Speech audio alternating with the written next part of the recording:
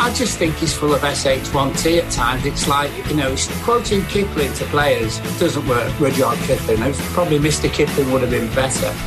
OTB AM. Live weekday mornings from 7:30 on the OTB Sports app.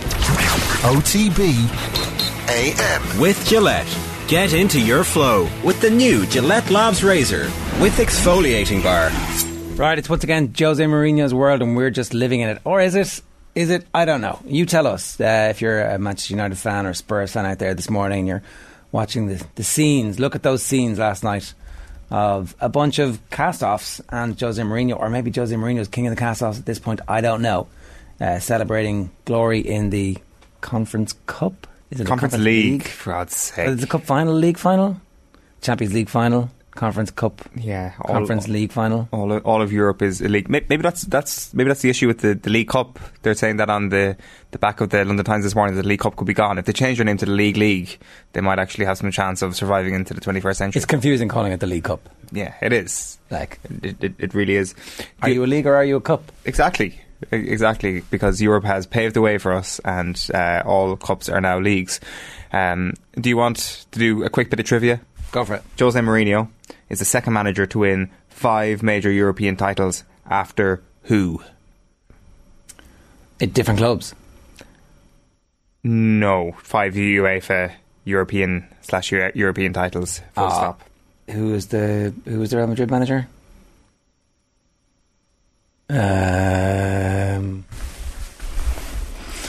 It's not the Real Madrid manager. Carlo Ancelotti. It's not. You're in the right country.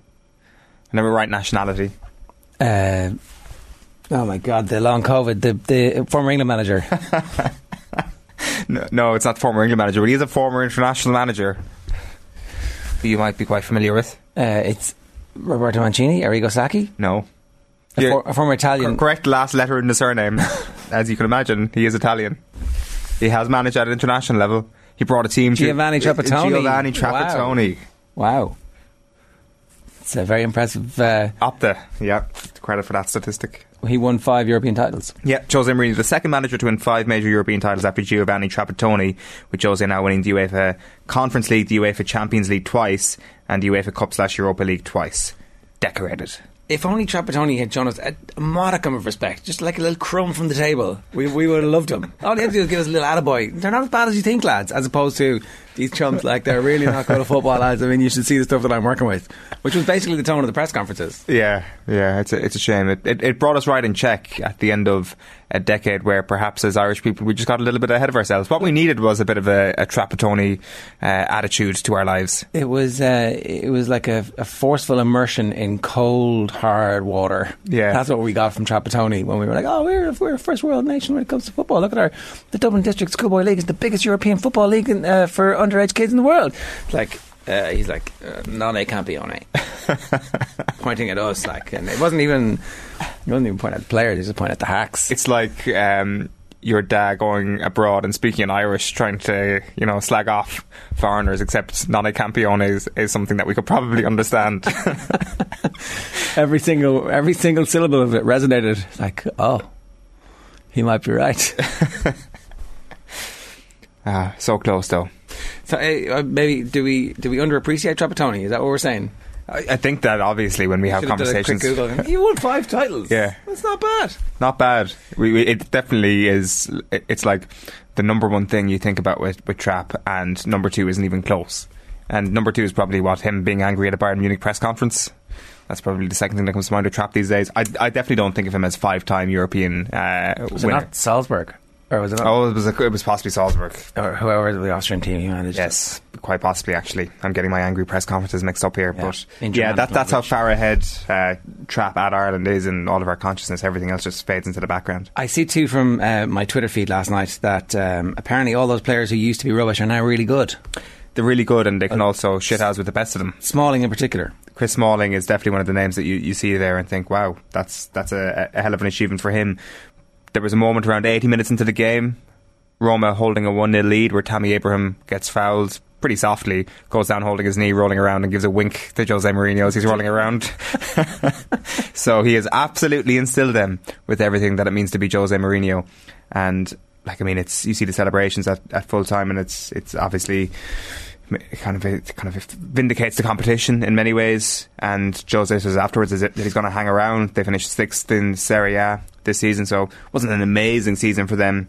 In the domestic league, you could make the case that maybe they are the 6th best team into the league, though. And would they have pardon my ignorance, but was finishing 6th good enough to get them into Europa League anyway? Yes. So this was just a trophy for trophy's sake. I think so. Yeah, I think 5th and 6th, Lazio and Roma both get into the Europa League next season. I think Italy have 4 places for Champions League at the moment. Okay. Do people care about this tournament? No, but we care about Jose Mourinho, and we care about the scenes that we see at a final. I think that everybody, when they see the closing stages of a decider on their TV, is not switching it off. They get drawn into it and they realise that the stakes are relatively high, but nobody cares about the early stages of this. I would say all the way up till and including the semi-finals, nobody cared about this. And then Jose Mourinho and his reaction in the semi-final was something that drew us in. And the fact that there's going to be good teams in it next season, and the fact that a good team wins it and somebody as celebrated as Jose in his career, does that maybe layer on a little bit of extra spice when the Irish teams get into it next year? Yeah, definitely. I think that the Conference League is the thing that we probably need to be looking at more from an Irish perspective. There's been an argument put out there that none of the top leagues should be taking part in this at all, that they have enough in the Champions League and the Europa League, and I think there's validity in that argument. The only side of that is, if Roma are the draw next season, whoever is the Roma equivalent from Italy or from England are the team who get drawn against the Irish team, you get much more on the gate than if it's the gelatinous gloop of Eastern European teams who come here and in the past would have routinely beaten us 3-0 with their technical superiority, #cliche. Yeah, exactly. You want teams to come to Ireland and feel like we are non a campione, and feel that they can smash Ireland, the Irish teams, and for them to be surprised. Exactly. Campione. That's exactly what happened. Well, I guess it is the definition of non a campione league, really, isn't it? That's why it's the Conference League, whatever that is in Italian. But yeah, it does add glamour. Jose and the Italian teams do add glamour to it. But I think what you had in the Europa League, it got to a point where year on year everybody was like, okay, this thing actually does matter. And then the English and Spanish teams, until this year, obviously had it sewn up that you might just have the same thing happening with maybe a bigger collection of leagues anyway in the Conference League over the next couple of seasons. Okay. So, all in all, a success. I think so. More games, more Jose. Who can complain? All right, there's loads of other stuff to get into. OTB AM is brought to you live each morning by Gillette Labs for an effortless finish to your day. Here's what's coming up between now and 10 o'clock this morning. We've got Paddy Andrews coming your way in about 10 minutes' time. Ross Hamilton is going to preview the Heineken Champions Cup final, talking to us about ruck speed, red zone efficiency and other such stuff based on the data at 8:10. Sports pages with John Duggan at 8:35, and indeed the front pages as well. Dermot Corrigan is going to preview the football Champions League final for us at 8:50. We've Deal or No Deal, the first of the new season. I know you've missed this, even though it kind of never goes away anymore.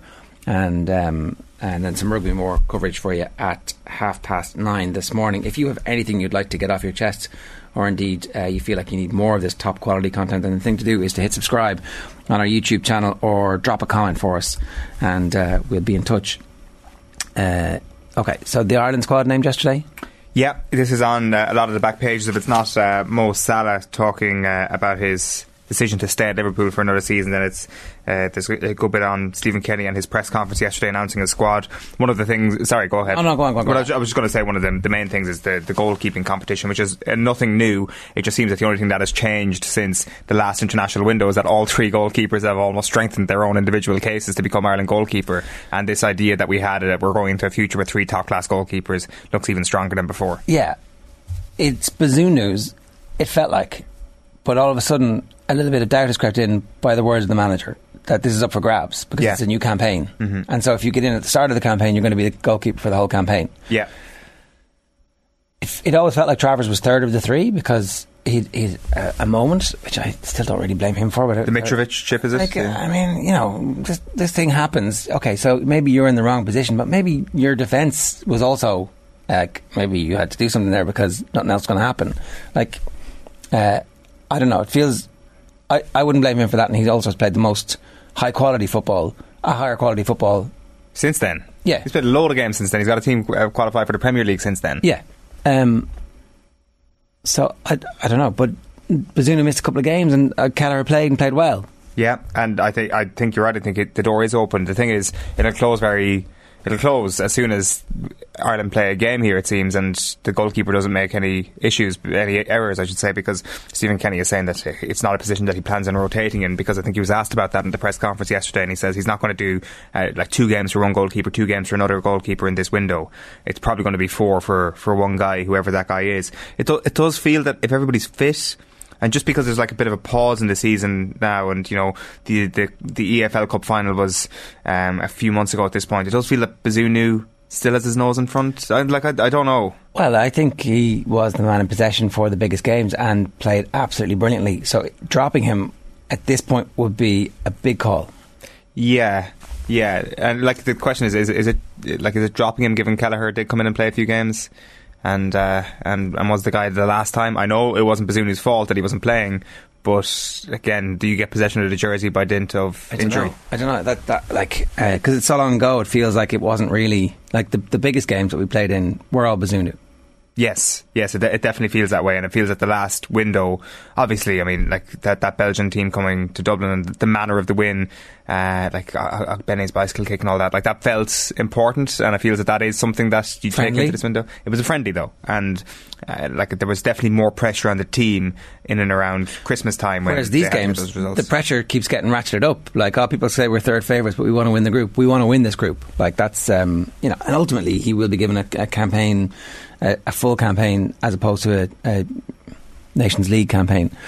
Although these matches are important, because if they were to be able to come through these matches and top this group in the Nations League, it's a huge quantum leap forward for Irish football fortunes. Yeah, no, it absolutely is.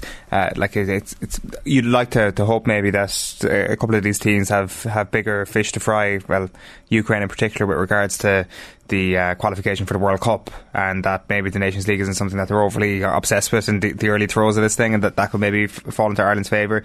They know that they need to get a very good start, and as you say, the Nations League, I think people have woken up to the fact that this can really just help you get onto the next level, and I don't think anybody's going to be overly complacent about it. This is just a huge window for Ireland, and if they can start well, because they started terribly in all their Nations League campaigns so far, I think the mood music would improve even more so around this team. Alright, competition time. This is definitely one of the best competition prizes that we've ever given away on the show. Calling all cycling enthusiasts and indeed sports fans, Skoda are the official main partner of the Tour de France, and to celebrate on OTB Sports, we have a once in a lifetime giveaway. This amazing prize is a VIP trip to stage 13 of the Tour de France from the 14th to the 16th of July, including flights and accommodation for one winner plus a partner. All you need to do for a chance to win is to be available to travel from the 14th to the 16th of July. The dates are not movable.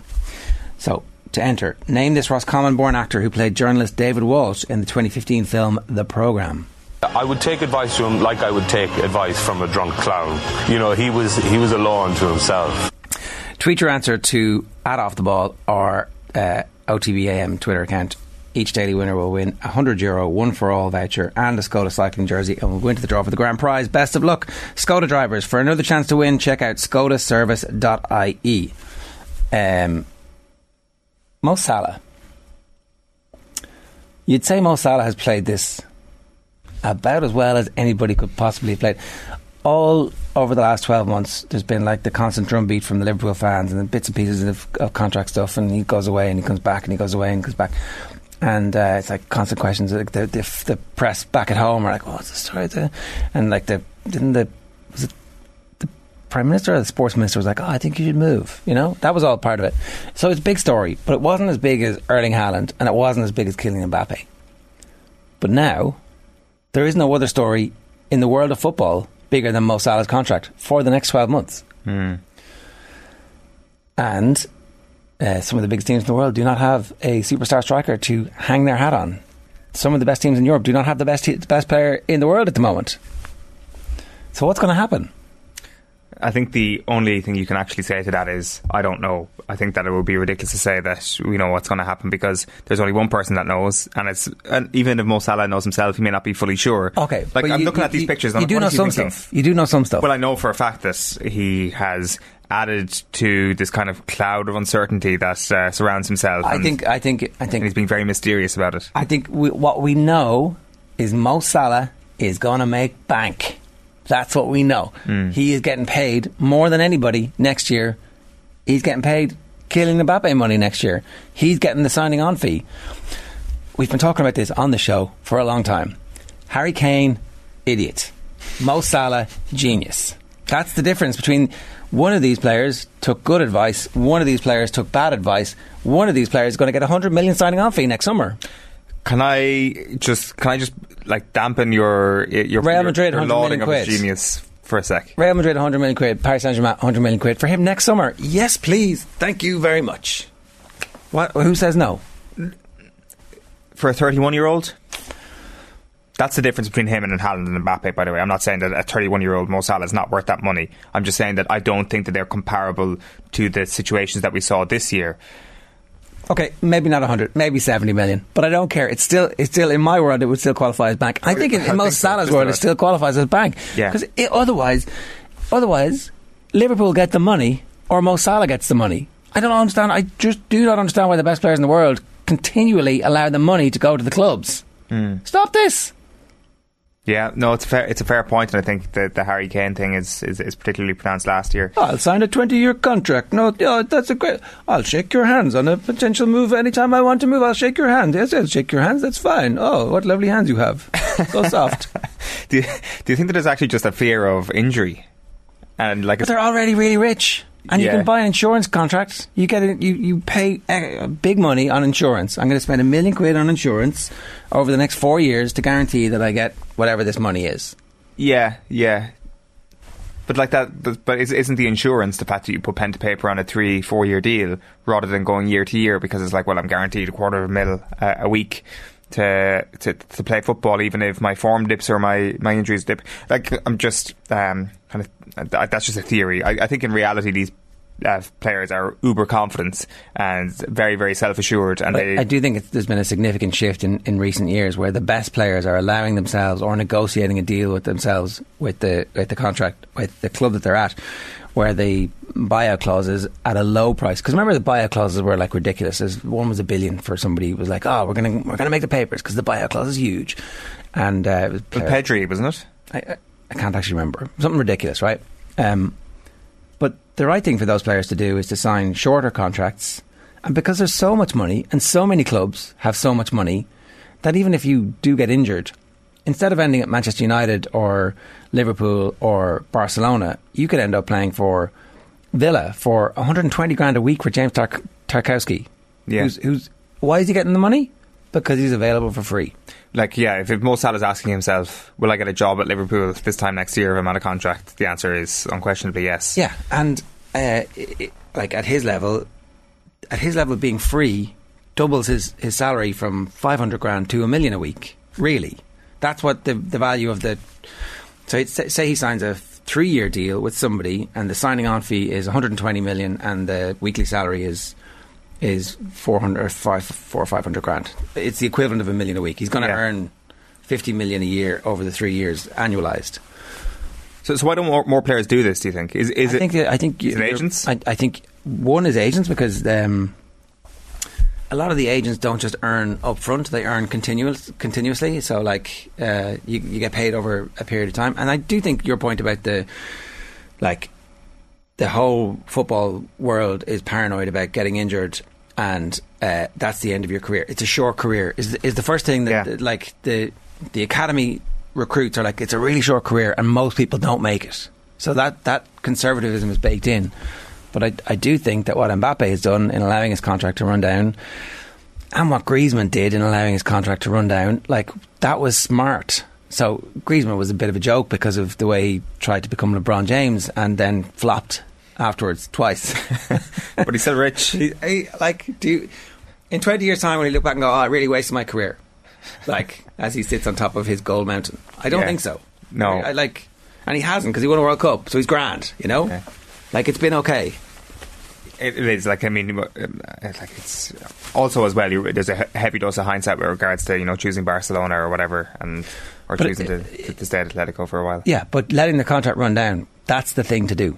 You've made a good argument. I'm trying to think of reasons why Salah would agree it if he's still up in the air about it, especially if he's not overly satisfied with the salary he'd been given. The one thing is, they kind of strike me, is that, like, the way that Real Madrid didn't get Haaland, didn't get Mbappe, are they now looking at Salah? But everything that Salah said about Real Madrid over the last month makes you think there's no hope that this could ever work as a marriage. But maybe Salah wins on Saturday, and in the long run Real Madrid actually benefit because Salah scratched that itch of revenge against Real Madrid. And is he playing hard to get as well? Is it like, hey, look at me, guys, I'm coming for you? That type of thing where, like, you know, they phoned me up and I had to come over and see what they were doing. They were the adversaries, so now we're buddies. Yeah, that's not, well, we can definitely write PSG out of the mix, I guess. I think that the personal vendetta against Sergio Ramos is something that... He'll be gone by the time Salah's there next season. Sergio Ramos, one more season, then off to the Middle East or Inter Miami. Yeah, what a team. Or maybe Salah just goes to Inter Miami. He's well into his 30s at that point next season. Maybe that's just what he's planning. David Beckham's in on the blower to Salah. Alright, OTBAM brought to you live each morning by Gillette Labs for an effortless finish to your day. One more thing from Stephen Kenny. He was talking about Michael Obafemi, and obviously not available for the under-21s, and then not in the senior squad, and then scored loads of goals. So he's back in the squad and hopefully going to score a lot of goals for Ireland. Have a look at this. So they moved to Swansea, which is a great club and a great platform to really do well in the Championship. And you can see really the improvement in his play. I've seen him do aspects of his play that I hadn't seen previously with Swansea. His hold of play has really come on well, and he's shown great football intelligence, aligned to the speed that he's got, the natural speed he's got. So the performance I've seen recently from Swansea are better than I've ever seen from him. So his rate of improvement has been very high, and obviously 12 doesn't take penalties. And he scored 12 goals in 16 games, so he's done very well. And what's your relationship like with him? Oh, Michael's great. Yeah, I've had a few meetings with Michael, and listen, if everyone was the same, life would be dull. Michael's a charismatic guy, and I know he's very proud to play for Ireland, and he's excited about coming in, and he's speaking about family coming to Ireland for the games and so forth, so he's looking forward to it. He's still 21. He's 22 in July, and now he's scoring goals regularly in the Championship. Like, excellent. That's what we want. Yeah, I think it's a bit of a no-brainer. There's obviously reasonable questions about, not accepting the call up to the 21s last time, but hopefully that's the sort of thing that it's just a random footnote that doesn't actually have any significance in the future. Like, his numbers speak for themselves, and also as well, he took a look at the competition in the attacking spaces, and again, we've got a lot of top quality Championship talents, but if you're scoring that amount in the Championship, then that puts you right at the top of that pecking order. Obviously the likes of Robinson and Ogbene have proven themselves at both Championship level and at League One and Championship level and at international level, so they're probably ahead of him in the pecking order. But it's interesting to see CJ Hamilton in the mix as well, and another new name, himself and Obafemi, just a bit more intrigue to an attack that was already fairly exciting to watch. Yeah, and Troy Parrott had a good end of season as well. Unfortunately they didn't get promoted, but we'll see what happens with Parrott next year, and maybe he can just go up a level anyway. So I don't know, from a position where it was like we have one guy who we can kick the ball forward to, who's good at holding it up but never scores, to all of a sudden like, there's a bunch of young players here who suddenly are showing signs of progress, because we obviously lost the run of ourselves when we're like, Parrott should be playing for Spurs in the Champions League. Yeah, and that's the whole point of fans are supposed to lose the run of themselves about young players. Well, we've done the exact opposite as Irish people. Surely our expectations have lowered to the point where it just doesn't resemble that era of hoping for a player to score goals in the Champions League. Like, Nathan is on holidays at the moment, so we haven't got him on to do his end of the year review yet, but he put it up on Twitter. 10 goals for Republic of Ireland players in the Premier League this season, the lowest total for Irish players in the English top flight since 1962. Nathan Collins and Matt Doherty top scorers with 2 goals, and I don't think anybody's now looking at the squad being like, oh my god, we're so crap. I think everybody's looking at the squad being like, we're quite excited. So maybe that's not lowering of expectation. Maybe that's just a belief in what the manager is doing, or what the direction these players are going in. At least, that they don't feel like people who've bottomed out of the Championship. It feels like they're on the way up. Well, they're not also like at the end of their career, having not been that good in the first place, who we've just got qualified for us. Yeah, true. Like, there's been over the last decade, we've definitely been in the hunt, sniffing around a bunch of those players, whereas these are players who, it feels like we haven't seen their ceiling yet. Yeah, no, that's it. And you'd like to think that maybe Nathan's annual tweet will be a little bit more positive this time next year. Travers is not at Bazuna's level, lads. He doesn't dominate his area, says Richard. And Kelleher is a complete unknown. We've seen him play for Liverpool 3 times. I mean, your view, Richard, fair enough. And maybe you've watched a lot of Travers in the Championship. I'm not sure. Perhaps you have. Maybe you've seen loads of his games, and maybe you've seen that he hasn't evolved at all. He hasn't improved, even though he's managed to, keep his position all season in a team that did really, really well. He's at an age where he can improve too. If Obafemi can go to Swansea and get better, Travers can get better season on season as a very young goalkeeper still.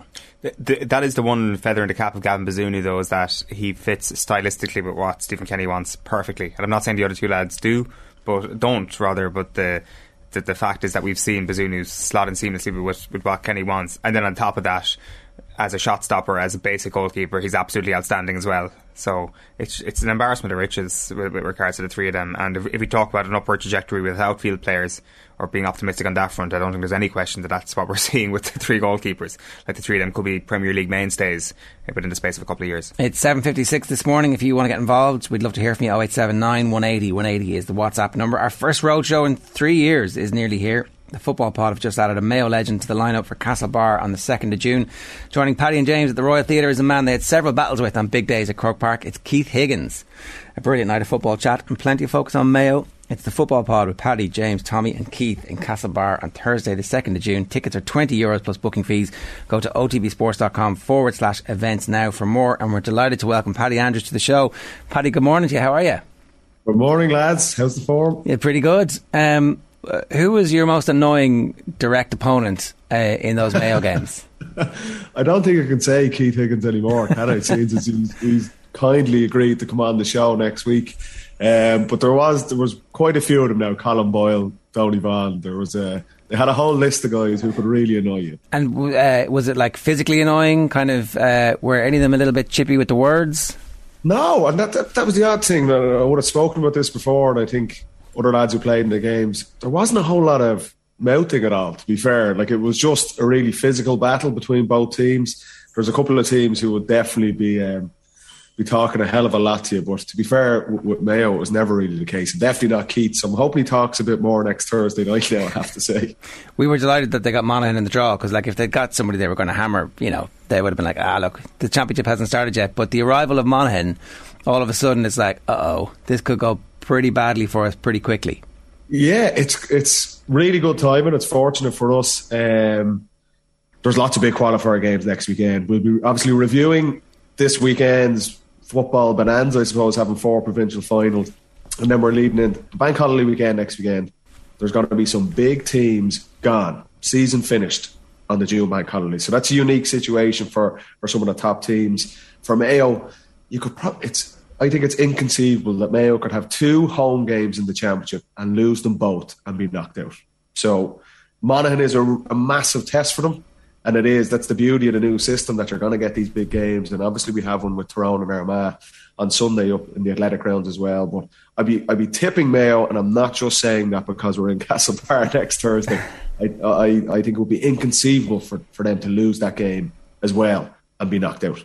Can I ask you about the provincial finals this weekend then, Paddy? Because it feels that you've got at least 2 games that are guaranteed to be great. Obviously Ulster and Connacht very evenly matched. We'll see what happens in Leinster. I know there's plenty of very reasoned optimism around Kildare, but one of the games that it's not going to be previewed whatsoever this week in terms of a contest is going to be Kerry against Limerick in the Munster final. And I just wonder, if Kerry get done this year again, will people look back at the Munster campaign that they've had, beating Cork and Limerick, as a reason for them not being cooked properly come the All-Ireland series? And on top of that then, is that just an excuse that maybe Kerry reached for last year too easily when they came out of Munster potentially a little bit undercooked and got done in that semi-final? Like, just this idea of Kerry and their glass jaw and the mentality that often gets brought up about them, what Munster speaks to with regards to that. I'm not sure do you have any thoughts on that. No, look, there's not a lot Kerry can do. And we would have had a similar situation through our campaign in the Leinster Championship where it wasn't as competitive. Jack O'Connor has been around the block. He has won All-Irelands. He's an experienced coach. Kerry have had enough goals, this Kerry group, even though they haven't won the All-Ireland, They've had 2 or 3 years where they've fallen short, and there's lessons to be learned from it. I agree. I think they'll win convincingly. As good a job as Billy Lee has done with Limerick, I don't think they're going to have any answers. I think Kerry are going to win that convincingly on Saturday. And they just have to prepare for an All-Ireland quarter-final, whoever it's going to be against. There's no doubt about it that they were the most convincing team in the National League. They've been the form team year to date. And if they don't win the All-Ireland, there will be serious questions asked about them. They do look like they're a step ahead of the rest, even with Dublin's resurgence. But there's not a lot they can do. They can't make the other teams more competitive in the Munster Championship. They have to go and do their job. And Jack O'Connor and those players have a responsibility to be ready, no matter who they're drawn against, come the All-Ireland series in a month's time. But you can't have sympathy for them. They have to go and get the job done. And I expect them to do it on Saturday. And then we'll see once they get to Croke Park for an All-Ireland quarter-final. And the interesting thing is that they were arguably the best team in the country going into last year's championship, and they showed really good league form post-pandemic at the end of 2020 as well, and we all know what happened last year and the year before, and that's why I'm asking you this question, because as you mentioned there, you could have used that excuse of, we didn't get tested enough in Leinster if you got caught cold in a quarter-final or a semi-final during the years, that it does feel that this is just not an excuse whatsoever for this group if they come up cold in a quarter-final. I wouldn't give them an excuse on that. If they don't win it and they are caught cold, that's an internal thing themselves. They haven't prepared properly. That something is going to miss with either their mental approach to a game, or that's they can't be looking and saying we can't win the All-Ireland because the other teams in Munster aren't as competitive. That is not an excuse, and I wouldn't be letting anyone off the hook with that. And if that is the case, if that's the way they're thinking, and that is being used as an excuse in Kerry, they don't deserve to win an All-Ireland. I don't expect that to be the case. Did you think there was a mental frailty there at all in 2019 when maybe they had that lead late on in the drawn game in that final? And I guess speaking of leaving teams off the hook, they might say that they let Dublin off the hook that day. Yeah, we were down to 14 men, so they were in control of the game, and we were up against it. But I would say that's maybe a little bit of experience for that team, for Peter Keane, and like that's 3 years ago now. So I get it. Maybe that was for Clifford and for Sean O'Shea, these guys. That a lot of those guys hadn't won an All-Ireland before. Peter Keane hadn't won an All-Ireland before. So perhaps that was the case. It was like for that Dublin team, the most experienced. That was our greatest team. We had a mental strength that we weren't going to leave that behind as well. I don't think there's a team like that in the championship this year. But that's 3 years ago on. So now we're looking for positives for Kerry. If they haven't learned lessons from that, a lot of those players are at the forefront of the Kerry team this year. There's no excuses anymore. They have experience now over the last 3 years. They have experience from losing a tight final in 19, from losing a game against Tyrone last year, where I feel if they played Tyrone over the next 10 Sundays after that, they probably would have beaten them every time. Well, that's a really good point, right? Because I think Owen's not actually looking for a positive here. He's concerned about the negatives, right? And that they're flaky. There's a flakiness within the Kerry, this current group that prevents them. But the only way to get out of that, Ger, they have to prove it. We can't go off winning a National League as good as it was, and we can't go off convincingly beating a pretty poor Cork team, and they should win convincingly on Saturday. You can talk all you want about it. The only way they can prove that they're not flaky and that they can get the job done is by doing it on the biggest day. And we're not going to know the answers to that. We can talk all, we're not going to know until we see them play potentially a Dublin in an All-Ireland semi-final, or a Donegal, or one of the big teams, a Mayo in an All-Ireland final, whoever it might be. That's the only way you can answer these questions, and the only way Jack O'Connor and all those Kerry players can turn around and say, there's your flakiness. We've beaten the big teams, we've won the All-Ireland. They haven't done it yet. None of them have done it yet. Hence why there is that question mark. As good as they've been, there is still a question mark about them. There's no doubt about it. And that's just the reality of elite sport. There's no way, we need to stick our hand in the wound, otherwise we're going to be doubting Thomases for the rest of our lives. Exactly.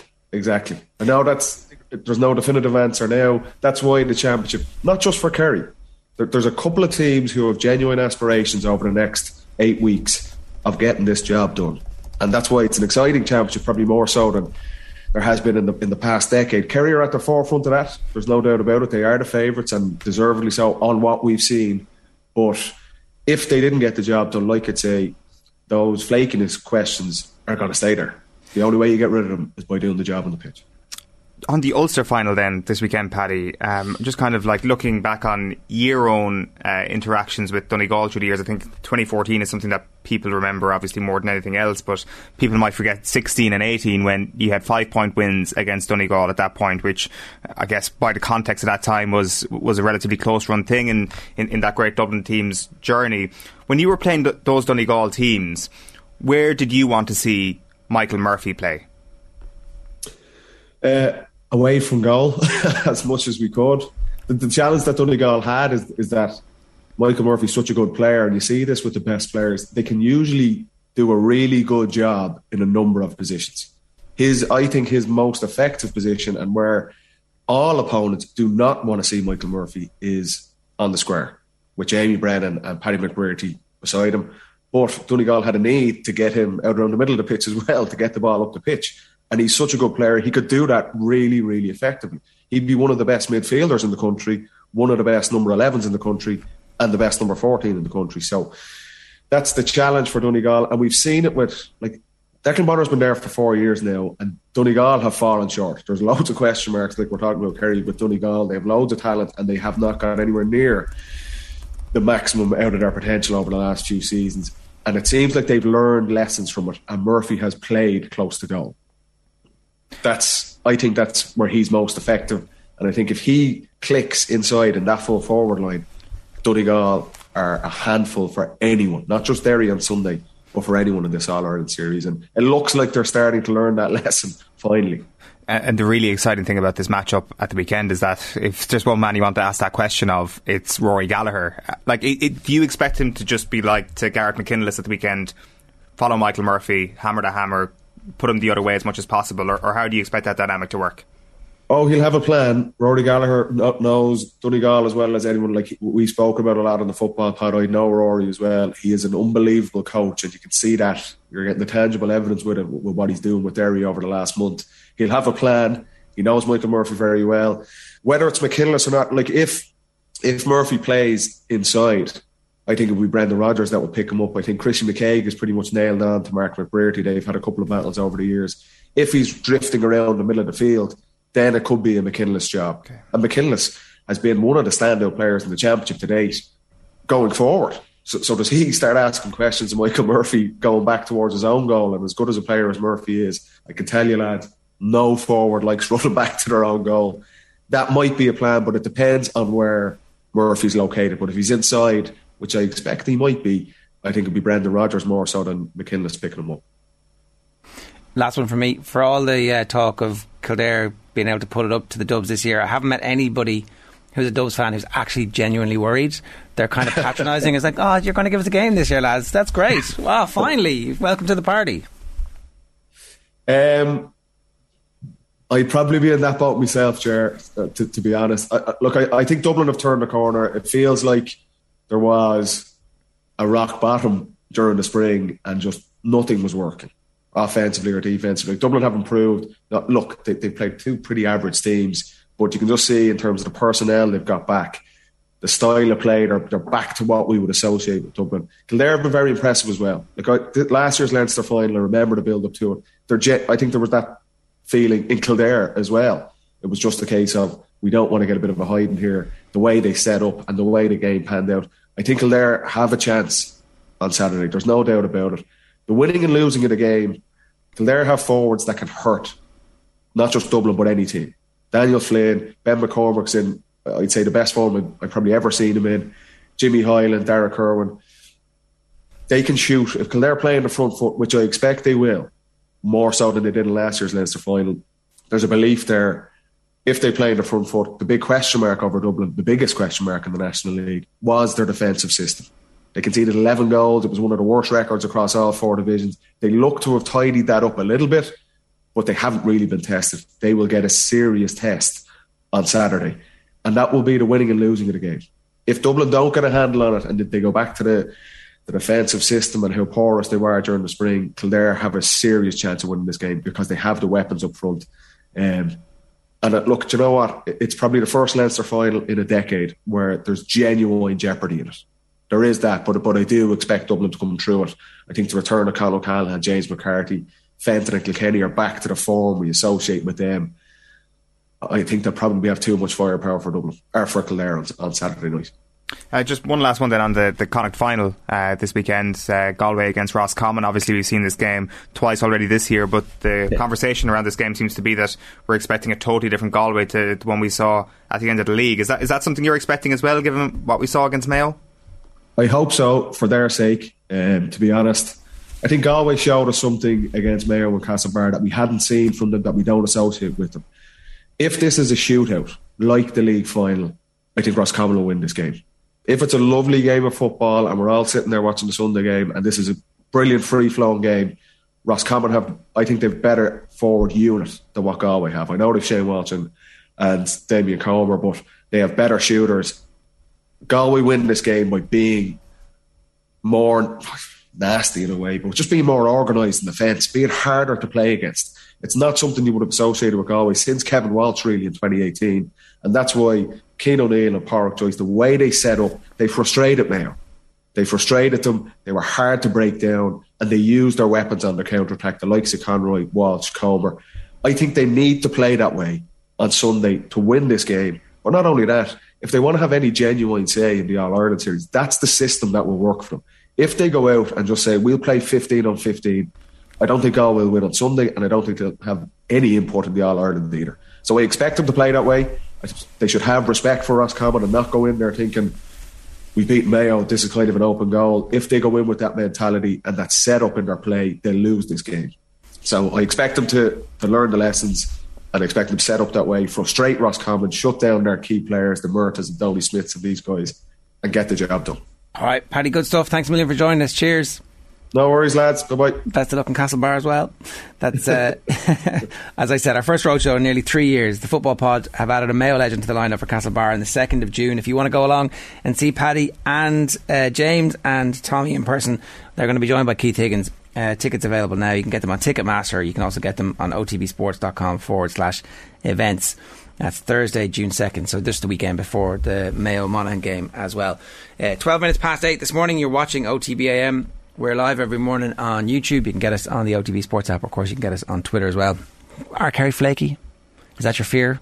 That's definitely the fear, yeah, because they were flaky last year and they were flaky the year before. So will they be flaky for a third year? And the year before that? Less flaky in 2019 than they were the last 2 years. Put it down to flaky. I don't think he was putting it down to flaky. No, he wasn't. Experience and you're up against like an all-time team in their moment of destiny. Yeah, the 14-man thing is obviously what you can throw at Kerry. It's inconclusive, but I do think there was a lack of fortune maybe as well there, and just a lack of experience. But definitely the last 2 years were worse, if you want to use the flaky tag. All right, 13 minutes past 8 this morning. Delighted to say we're joined by Ross Hamilton, independent rugby performance analyst who works with BT Sport and has previously worked with Saracens and England. Ross, welcome back. How are you getting on? Good, thank you. Very good. How are you guys? We're all very excited. Well, half of the studio are very excited about what Leinster might be able to do this weekend. The other half is a bit concerned about what it means for Munster. But we can park Munster for today, and we're talking about Leinster. You've been looking at this. This is kind of a random enough question. The last time we had John, we were talking about similar things with respect to the Ireland team. Are there clear similarities between what Ireland and Leinster are doing from a statistical perspective, or are there big differences? No, 100% exactly the same. A lot of people talking, obviously, the similar players that are making up the Ireland team. And you can definitely see it from both sides, whichever way it goes, whether it's Leinster first or Ireland first. But it's exactly the same. They're playing in the same way, same style, getting the same output, and obviously having this success as well, being into the final. But some examples of that to start with, their attacking structure and their attacking output is incredible. Stats that I haven't seen before, don't see in any other competition, and to the degree of having so much dominance across so much. I mean, points and tries is one for the tournament. Yes, that's a straightforward one, but they have the most meters, the most breaks, second most defenders beaten, most passes, second most carries in the competition. Just huge amounts of numbers that they're outputting from their attack with their willingness to play. Just want to keep the ball in hand and play as much as they can. That's really interesting. Like, obviously, part of that, it's hard to know how much it's to do with the games where the Montpellier, the first game didn't happen because of COVID, and then the second game there was obviously a very angry Leinster team who put up a cricket score really on them. But it carries through against the better teams as well, even the Toulouse game, for example. Even the Toulouse game, yes, they were able to put their style of play on the pitch against the reigning champions in a semi-final, scored 40 points against them at the end of it. It's just impressive no matter what the game. Yes, that Montpellier game was a blowout, but it was one game. They've still got these stats, They played 6 other games after that one, so they still have to apply all of that to the rest of the games that they're playing, and they can only do as well as they can do against the opposition that's in front of them. So they're still very impressive. And a couple of elements that might sort of link into that. We have some stats looking at game line success and collision dominance, and they're relative. So they're percentage based off of their total. Yes, Leinster do have a high total because they want to keep the ball all the time and they play with it a lot. But we can then compare that equally against all the other teams in the competition, and still Leinster have the highest game line success. They're third best for collision dominance. So even when you take it relatively proportionately to their totals, they are still incredibly efficient and attacking with all of the ball that they have. Their game line success is nearing 60% game line success, which is an over the game line carry as well, to remember. So not just one that gets stopped on the game line. This is getting beyond the game line, which gives you momentum. Your ruck speed can link off of that, which I'll come to in a second. But it's so important. And again, because they have so much possession, that pressure of efficiency within their possession and their total just gives them so much go forward and so much power within their attack that they're getting onto all of their opposition, whoever they play. I mean, it sounds pretty impressive, and you can kind of see it. Like the game looks really fluid the way they're playing at the moment, and that the way that you're talking about the stats explains why that fluidity exists on the field. That's it. I mean, for me, just sort of anecdotally, their structure, their commitment and understanding in their game structure is incredible. Every team wants that. Every team trains and they play that, and they're professional outfits, and they'll have a degree of it, but not to this Leinster team. It is just beyond the level that we've seen before, and it's the same with Ireland. It filters in, but so much so that they can wear a negative tackle, a negative collision, get stopped before the game line, and all of the team adjusts and they react to that situation, and then they can still put the next phase of play into fruition, and they can still get game line the next time. It doesn't stop their entire attack. As an example, in the semi-final, Meafu, Toulouse's enormous second row, absolutely smashed Caden Doris before the game line, smashed him backwards. Everybody just adjusted, and they played the same way. It didn't sort of stop their machine going. They were so well drilled and so clear on all of their roles, so they could manage that and carry on. And that is proven in their ruck speed. It's something we spoke about last time. It's something we spoke about with Ireland, but it's the thing we have to talk about. It's the biggest thing that's going on in rugby at the moment. Everybody's focus. Leinster actually had sort of lost the top spot to Toulouse just before the semi-final. So Toulouse had the fastest ruck speed on average in the tournament.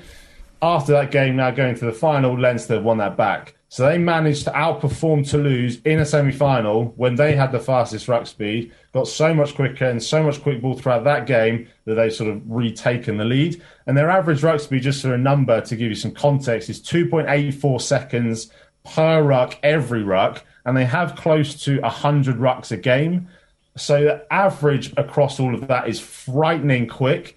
Teams would be looking to get individual rucks around 2 seconds, under 3 seconds would be good to average that level.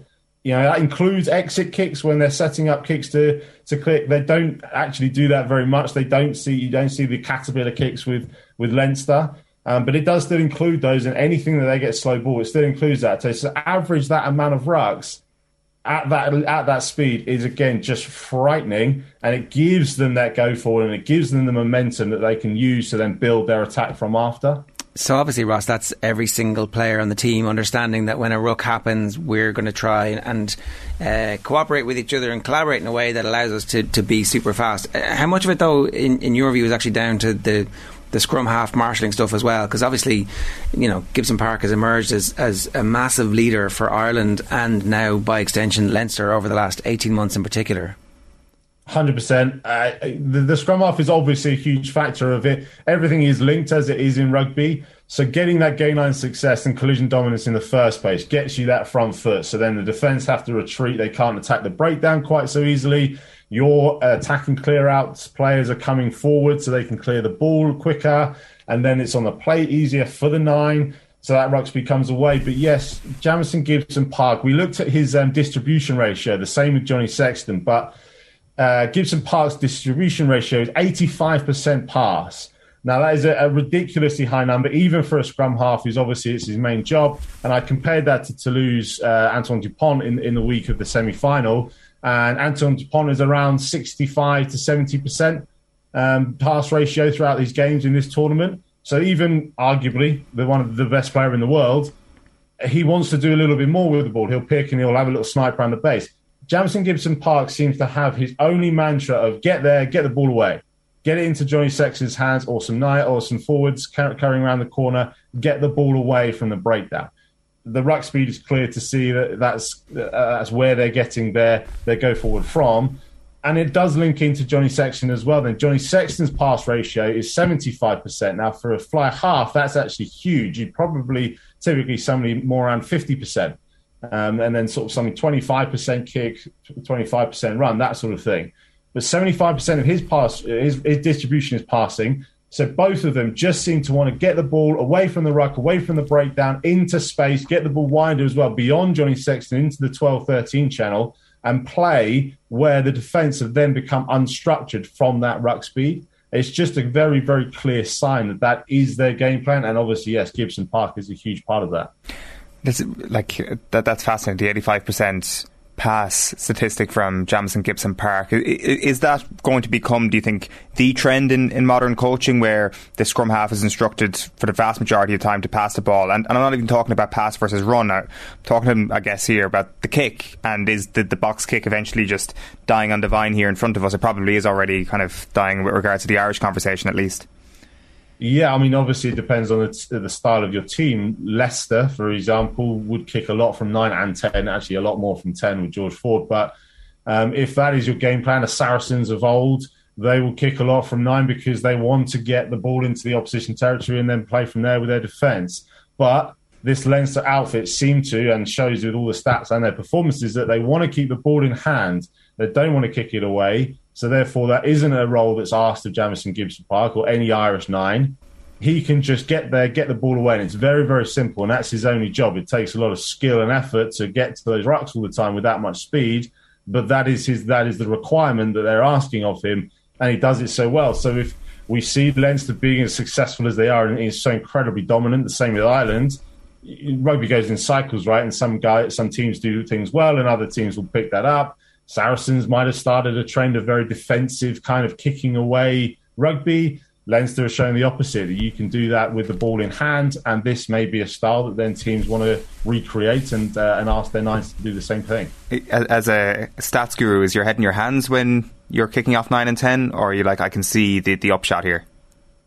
When you're kicking off 9 and 10, it's an option. If that's what your team is set up to do, if you're kicking to then go and defend, or you're kicking to compete and there's an option for it, there's a reason for it, then fine, that's your game style. If it's when you're sort of not doing anything and teams get stuck behind the game line, they aren't organised, their forward pods aren't set up, and you kick the ball away because there's no other options, that's then pretty worrying sight. And you wonder why any team would do that when everything is so highly contested in rugby. All of the scrums, all of your lineouts, all of your handling skills, and everything is so vital and so important. And then you get to that situation, you just kick the ball away. If there's a reason for it, no problem. But yes, if it's aimless, then not a great sign. And that's what Leinster do so well. Again, as I mentioned, even if they get hit behind the gain line, they can restructure and reform so well and adjust so quickly that they can manage that and still then go on an attack. Ross, it's great that we have stats and analysis to go this week to inject this into the conversation, because the one massive asterisk beside Leinster fans in the build-up to this game, and all of the Irish papers have had huge features on Will Skelton this week, and I'm surprised they haven't done stuff on the Vinipolas this week as well, because Leinster's dreams have been haunted by big men brutalising the team in massive games over the last 3 seasons in particular. That's the narrative, but the facts don't quite bear out that Leinster can be brutalised physically in these games. Yeah, not quite. Again, I mentioned it, rugby is so linked, so everything's so closely linked together. It's very rare that you get a situation where you can hang your hat on one specific thing or one metric to say, we lost all of the collisions every single time in every game that we lost, that's how we lost, and that was the only factor. That would be nice, perhaps, to be able to decide that and work that out, and coaches possibly would like that because they could rectify it, but it's not always that easy. That's partly why we like rugby. I had a look at their sort of 3 losses in the last 3 seasons in the knockout stages, and there were games where they won the game line success. They bettered their opposition in the game line success and collision dominance. The La Rochelle game last year, I looked at their average for the tournament for game line success and collision dominance, and they bettered their performance in that semi-final game when they still lost. So they played better. They had a higher success rate in collision dominance, etc., in that game, and yet they still lost. So it's not so easy to say, well, they lost the physical battle and that was it. Yes, La Rochelle do have enormous forwards and they're very strong, very powerful. But La Rochelle this season aren't necessarily that so incredibly dominant. I mentioned Leinster's game line success and collision dominance is really high. La Rochelle's game line success is 12th in the whole tournament of every team and a relative number, and their collision success is 11th. So right bang average in the middle of the tournament of all the 24 teams, and yet they're in the final.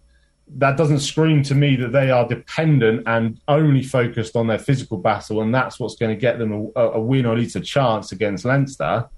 It says there must be other elements to it, and we showed again, Leinster don't just lose because they've lost that physical battle. There are whole other elements to it, and there's a load of stats that go into it of why they may have lost. A lot of it was around their red zone efficiency. Sometimes they didn't get into the red zone enough when their efficiency was good, but they then had high red zone entries and their efficiency was poor. They couldn't match those things both together to get sort of enough points to score to win the match. But there's lots of elements to it. And yeah, I don't think that's the one thing that we can hang our hat on. Yes, there's a chance, and that's going to be a focus for La Rochelle because that's the style of play that they may want to play, and they've got the players to do so. But it's not just as simple as that for me. La Rochelle's defence is obviously going to be absolutely key to them winning at the weekend, and it turns out they're really, really good at defending that. That's one of the things that has emerged this week as well from your research, I think. Yeah, 2 things on that for La Rochelle. So they attack the offensive, or from their point of view, defensive breakdowns very, very well, and they do a very good job with it. So they commit 0 players to a breakdown, the fewest in the entire competition so far this year, which means they commit at least 1, sometimes up to 3 and 4, more than anybody else do. They then slow the ball down very well from that. And that's going to be a big factor for La Rochelle's defence, as we said, with Leinster's attacking ruck speed. But also what that does with Leinster is their game plan seems to be pressure. Multiple phases, keep going, and that building of ruck speed and pressure eventually breaks the teams down.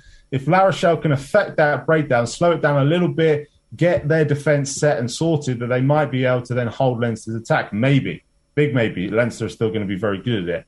But slowing down is one thing at the defensive breakdowns, but they are also very good at turning the ball over. They've won the second most turnovers per game in the competition this season. So it's not just slowing down and trying to let their defence get the next phase. They will go and win that ball at the breakdown. And whether Leinster can combat that is a question again. Leinster's attacking accuracy at rucks is second best in the tournament, so you think that they might. But if you link all of those things in together with La Rochelle attacking the defensive breakdown, what that does mean is they have been very good at defending multiple phases because they don't allow teams quick ruck ball against them, which doesn't disorganise their own defence, and that they can get set and square and get everybody off the line and go and shut down an attack that's coming.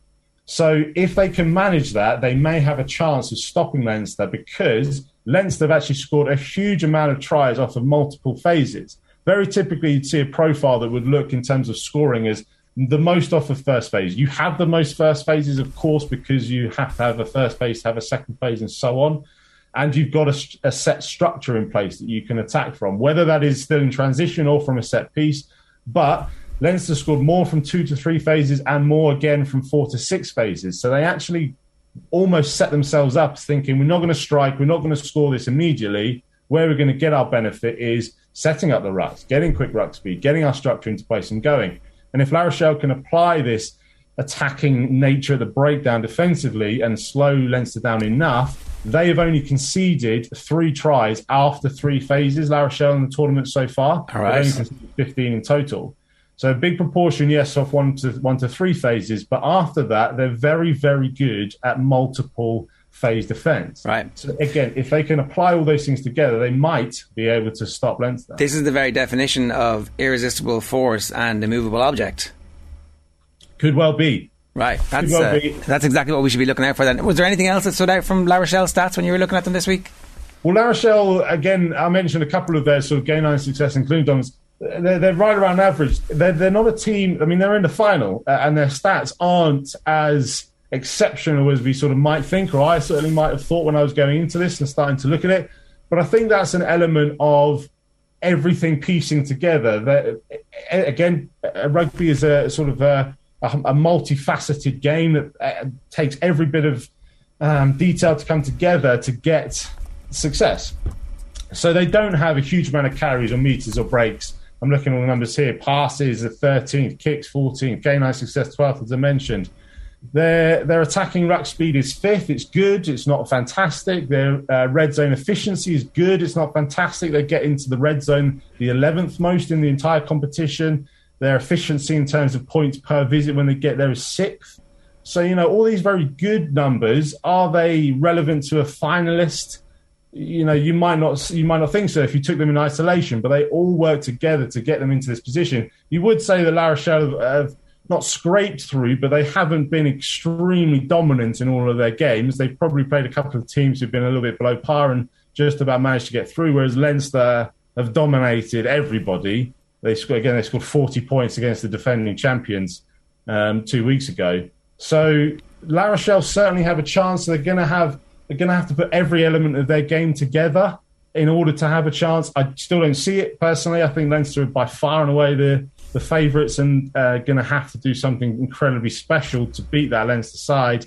And just on the Leinster one as well, I looked at their red zone efficiency. It's just one final sort of measure of how good they've been. They have had the most entries into the red zone. It's the highest ratio of entries relative to their possession. So again, they have a lot of possession. They would get there more often, but relatively across all teams, they get there the most. They scored the most points in the red zone in total for 47 points at the end of the game from the red zone entries.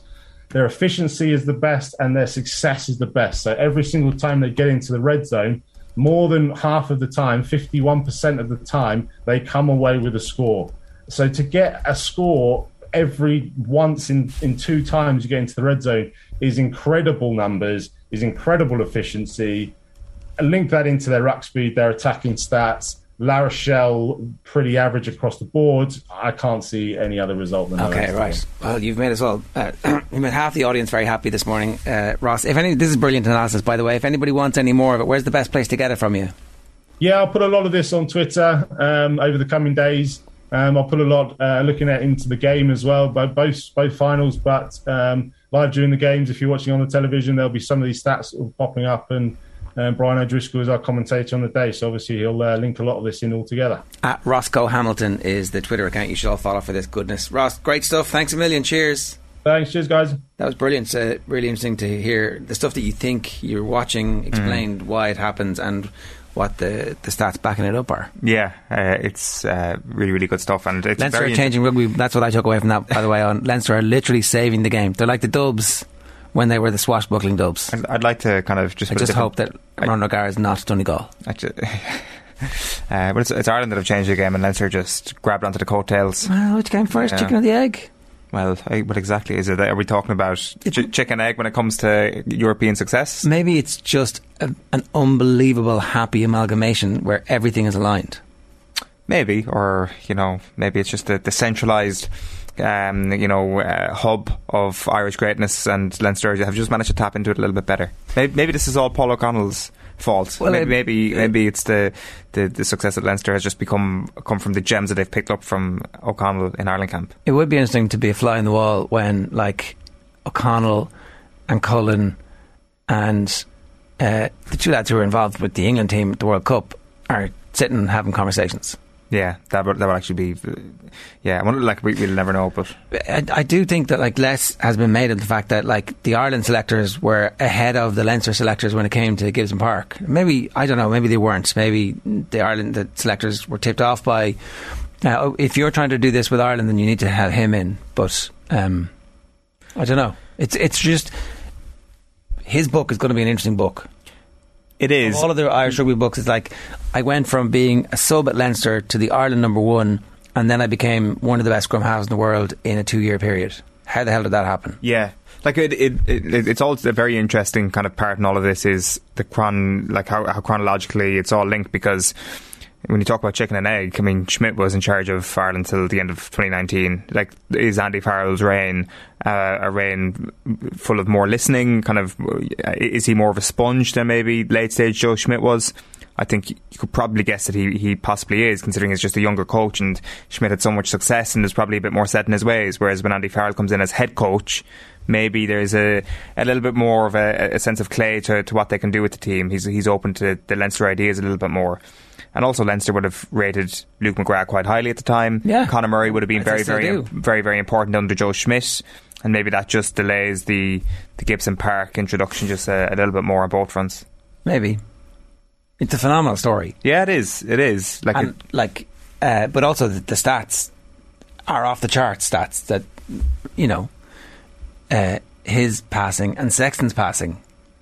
Well, they have a plan. They know what they're doing. But it's also not the same plan as anybody else. Yeah, and I'd love to see those compared with like the World Cup, the 2015 World Cup, when that New Zealand team were absolutely at their best and just crushed everybody, except for the semi-final. Yeah, like the stats do definitely suggest like quite a clear game plan, but also the very central tenet of Leinster over the early stages under Lancaster and Cullen was, you know, comfort and chaos. That the stats can paint a very sort of, you know, not a straight-jacketed picture, but one that, you know, there's a very clear routine to what they do, and actually their philosophy is to make their players more comfortable, and that routine goes out the window. McCarthy says, great stuff from Ross Hamilton, really interesting. MOC says, meanwhile Murray kicks the leather off the ball, also this is very good. The Carpet Men says, if Rog masterminds a victory over Leinster, he should be banished to St Helena and never allowed to return. Did I get the name of that right? Right. We have John Duggan in next. We're going to talk football with Dermot Corrigan. We've got Phil Egan on Deal or No Deal, and sports pages all on your way. Stay tuned. OTB AM. It's 8:39. You're very welcome back to OTB AM. We're brought to you live each morning by Gillette Labs for an effortless finish to your day. Now, competition time, right? Calling all cycling enthusiasts. Skoda are the official main partner of the Tour de France, and to celebrate on OTB Sports, we have a once-in-a-lifetime giveaway. This amazing prize is a VIP trip to stage 13 of the Tour de France from the 14th to the 16th of July. Flights and accommodation for one winner plus a partner. All you need to do to be in with a chance of winning is to make sure that you're available to travel first on the 14th to the 16th of July, and you also have to name this Roscommon-born actor who played journalist David Walsh in the 2015 film The Programme. I would take advice from him like I would take advice from a drunk clown.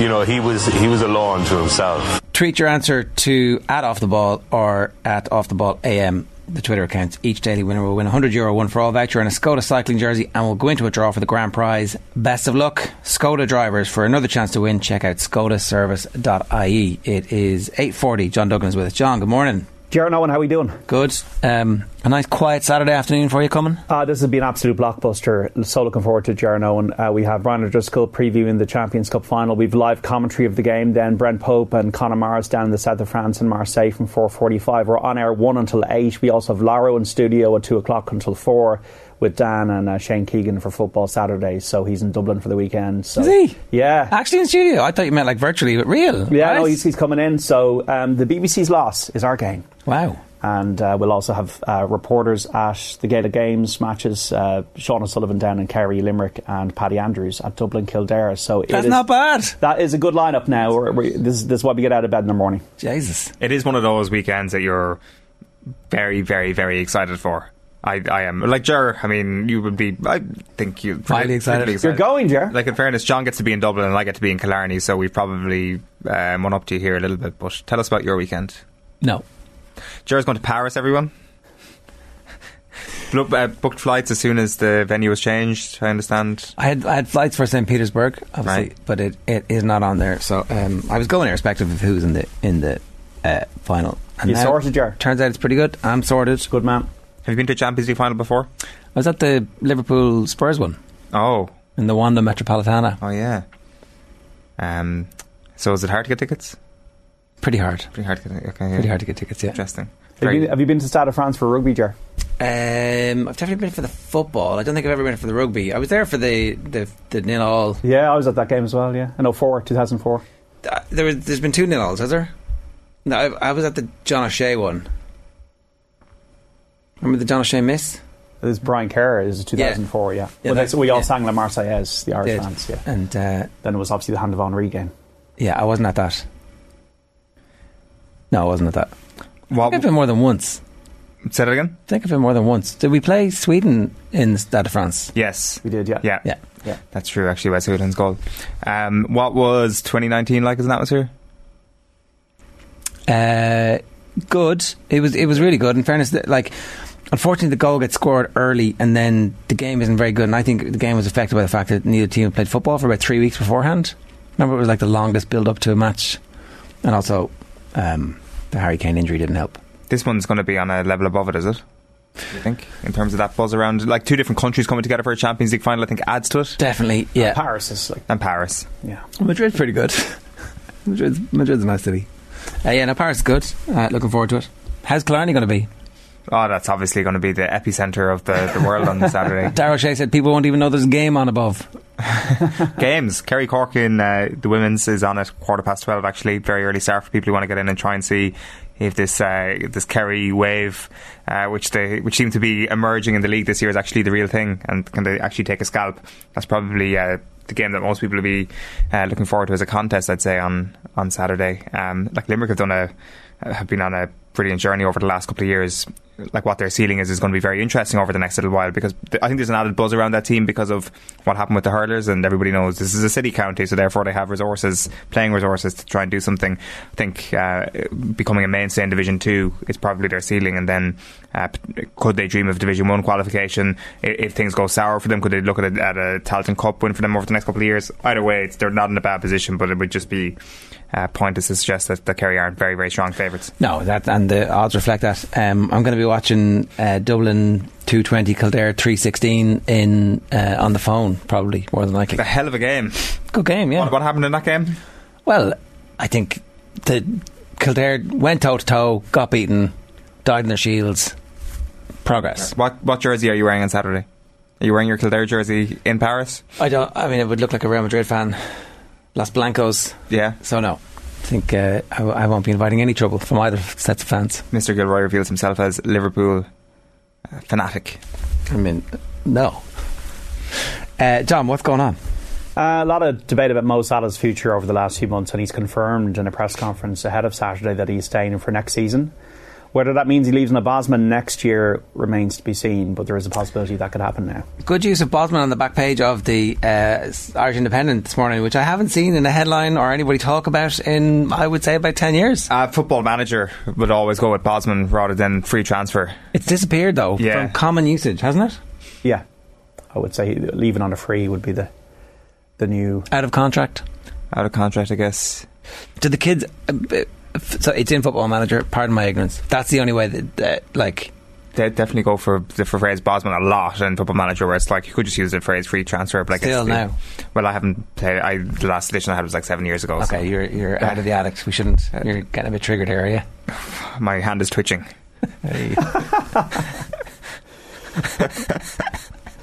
So Jose Mourinho we're all getting fired. Won another trophy last night. Were you happy for him, John? Yeah. That was the least convincing thing I've ever heard. Try it again. Are you? Yeah. Okay, still not. The bronze medal of European football, the Conference League, but he's won now all of the European trophies. Never lost a final with 4 different clubs: Inter, Porto, Man United and Roma. A 1-0 win over Feyenoord. Stephen Kenny bringing Festi Abasele and CJ Hamilton into his squad for the Nations League games, Ukraine, Armenia and Scotland. Michael Obafemi also back in for his first appearance in a squad. Well, last cap was 2018, his only cap. Matt Doherty is injured. Three Irish boxers in action in the Men's European Championships in Armenia today. Welterweight Eugene McKeever meets Vakhid Abasov of Serbia in a last 16 bout in the afternoon session. Later in the evening session, light middleweight Luke Maguire also in last 16 action against Ezerkan Madiev of Georgia. And Jack Marley meets Vagnan Nanits Anian of Greece in the heavyweight division. Iga Swiatek, the women's world number one, plays Alison Risk in the second round of the French Open tennis today. Men's second seed Daniil Medvedev up against Laszlo Djere. Padraig Harrington and Darren Clarke in the senior PGA in Michigan. Cormac Sharvin and Jonathan Caldwell beginning their opening rounds at the Dutch Open later. We've got 7 race jumps card at Limerick first off there at 4:50, and an interesting story on the front page of the Irish Times today. Coolmore, the leading Irish and world stud farm, and Aidan O'Brien are suing an animal feed supplier, Glanbia Foods Ireland, in the High Court over contaminated feed which ruled its horses out of the Prix de l'Arc de Triomphe meeting back in 2020. So 11 horses from Ballydoyle were pulled from the meeting, and if you think what some of the horses winning would have done to stud value, maybe one can understand a possible action here, whether it's successful or not. A banned substance, zilpaterol, was found in a French lab in advance of the meeting and linked to a batch of the Gain equine feed product owned and sold at the time by Glanbia. Right, it's two massive Irish global brands up against each other. Is there any time frame for this? Do we expect it to be quick resolution? I would say, what we're talking about, maybe in the next few months. Okay, right. But Kilmore, serious operation, and if you win the Prix de l'Arc de Triomphe, how much is that worth in stud value? For forever. So it is a serious business here, and obviously they're looking to address what they feel is a problematic situation for them. John in the comments says Dublin will massacre Kildare, unfortunately. There is that live possibility, isn't there? I don't know what you think, John, about what could happen this Saturday, but there's always that possibility, especially after what we saw the last 2 rounds with Dublin. I think Dublin will win the game. I think there is a bit of a backlash from 2021, but I'm pretty disgusted that the game is on at the same time as the Champions Cup final. As in, you think it was just bad decision making? I just don't understand this calendar, and I've said it, and people know my stance at this stage. I don't want to bore people about it, but you've got a Leinster final, one of the big days in the GA calendar, at the same time as a final involving Leinster in rugby at the same time. It just doesn't make any sense to me whatsoever, and I think the crowd will be affected at Croke Park because of it. Would you think it would be more acceptable if they put the Munster final at 5 o'clock and the Leinster final at 3 o'clock? I just don't think this is the right time of year for provincial finals. Okay, so allowing that, the reason is obviously that RTE have rights for the Champions League final, and they have to show the provincial finals. But it's not. I don't think it's RTE's fault. I just think you're having provincial finals at the end of May. I just think it's the wrong time of year for it. I think when the GA season it should be just completely clear. The inter-county season is the big show, and there should be a proper sense of the fact that we have a clear freeway here for a Leinster final and a Munster final, as you would have had for many, many years, and that we can all give a proper coverage. And we have to give coverage to the Champions Cup final. We have to give coverage to the Champions League final. And this is just now something that we should be giving all of our coverage to, but it's only like a third of the coverage, or maybe 20% of the coverage. What about when, if the GA Championship is in the middle of the summer and it clashes with Ireland in a big tournament match, for example? Yeah, but that's what Ireland every 4 years. Mm. But what about? So say, just to, devil's advocate, is there every second year there's a major tournament? But more years than not, the GA has a clear lane, and at the moment it's decided not to have a clear lane. Yeah. Whereas in August and September, it could have had a clear lane, and there'd be nothing going on. And then now soccer and rugby will have a clear lane. So I just don't understand it. And I understand all the demands of club players. I understand all that. I understand the fact that it's the lifeblood of the association. But, people get interested in Gaelic games through the inter-county game. That's what the masses are interested in. And the more people that are interested in it and go to games, and then they might actually join a GA club. And, if you want to have a shortened inter-county season, get rid of all these meaningless preliminary competitions and have one big, bonanza between, say, May and August. I mean, look, it was on the table and they turned it down. Yeah. I think partly they don't care about these games being up against it because they don't really rate in their heart of hearts, they understand the provincials are nonsense. They know it, and that they're somehow stuck to it now as a they know weird, they can't win, anachronistic thing. And it's like, look, the real action starts in next week when the first round of good qualifiers happens, and then from that point forward there's almost going to be no bad games. There's a few bad games because there's still a few dud teams who've made it through to the Sam Maguire, but they'll be knocked out hopefully next weekend, and then we'll get down to the serious business and away we go. What's interesting, John, is that like I find, I'm not sure what your view is on this, but I found that there was like more meaty talking points or more buzz around the National Football League than the Football Championship so far, even though the National Football League absolutely does not have a clear lane. It's got 6 nations to compete against, which is one of the most hyped sports events of the year, and it still manages to survive and get plenty of oxygen into those talking points. The Dubs getting relegated this year was a massive talking point. That goes up against the 6 nations, that goes up against a brilliant title race, it goes up every single week, midweek, against Premier League football or Champions League football. Like, the National League has never had a clear lane over the last 10 years, and it's only grown and grown and grown and grown, that I actually think it's a bit of a defeatist attitude of the GAA, are saying, well, no, you know what that does? It illustrates, and I still think, and we had this debate before on the show, that I think the National League is a competition lacking in meaning, but it's obvious from what you're saying that it's the best format. I do think, though, as well, on the point you're making, like, the National League is coming off a very low base, where league is league, championship is championship was the kind of de facto thing, and so therefore any success that league has is seen as progress. I guarantee you, though, other than maybe, say, the morning after a Sunday game in the Six Nations, the Monday mornings will be dominated by National League coverage. I don't think if you look at the main story in the back page of any of the Irish newspapers, it does feel as if the National League over the last couple of years has been the story on Monday mornings throughout February and March. Maybe I'm completely misremembering a couple of months ago, but it definitely feels that way, and it's definitely being conspicuous by its presence and the amount of coverage, because of the fact that you've just got such a breadth of games and so many interesting storylines as a result of the number of games that are happening between teams of an equal standard. I mean, well, I would say that the hurling round robin is exciting. Munster and Leinster is exciting, but it is to me still competing to a degree for oxygen. It is exciting. I'm going to see Clare Limerick on Sunday week. I'm like 24 years since Clare won a Munster hurling title. That is a big deal. Even to see them win that would be good. But I think if they fix the structures, it wouldn't really matter what time of the year everything was on, because we would chisel out the time. And I think there's truth in that. And if we fix the structures, then in fairness, there wouldn't be finals this weekend, or there wouldn't be trophies being given out this weekend of any major significance. But anyway, and I just do think as well, like, you know, you want to play summer hurling and football in the summer. You want to have the best conditions possible. I do agree with that. But you also don't want a situation where in July a lot of people are on holidays. Yeah, and won't be able to go to the All Irelands because they're away with their kids. Yeah. All right, 8:53 this morning. John, good stuff. Time is a flat circle, it turns out. OTB AM brought to you live each morning by Gillette Labs for an effortless finish to your day. I'm delighted to say Dermot Corrigan of The Athletic is with us. Dermot, good morning to you. How are you? Pretty good, Ger. How's it going? Yeah, good. We're getting excited about the Champions League final this weekend. We just wanted to kind of check the temperature around Real Madrid at the moment and kind of see what their level of confidence was heading into this. The league was a cakewalk for them. The Champions League has been unending, unbelievable drama, game on game, so it has been the opposite of a cakewalk. And I don't know, how do they feel, how well prepared they are coming in for the challenge of Liverpool this weekend? They feel pretty good. They had the open day at the training ground was on Tuesday, so we were out there talking to some of the players and listening to Ancelotti talk, and it was very relaxed. Ancelotti said a couple of times that at the start of the season they didn't really expect to be challenging for the Champions League. Some players had left, a lot of their key players are getting on into their 30s at this stage, so they didn't see themselves as up at the top.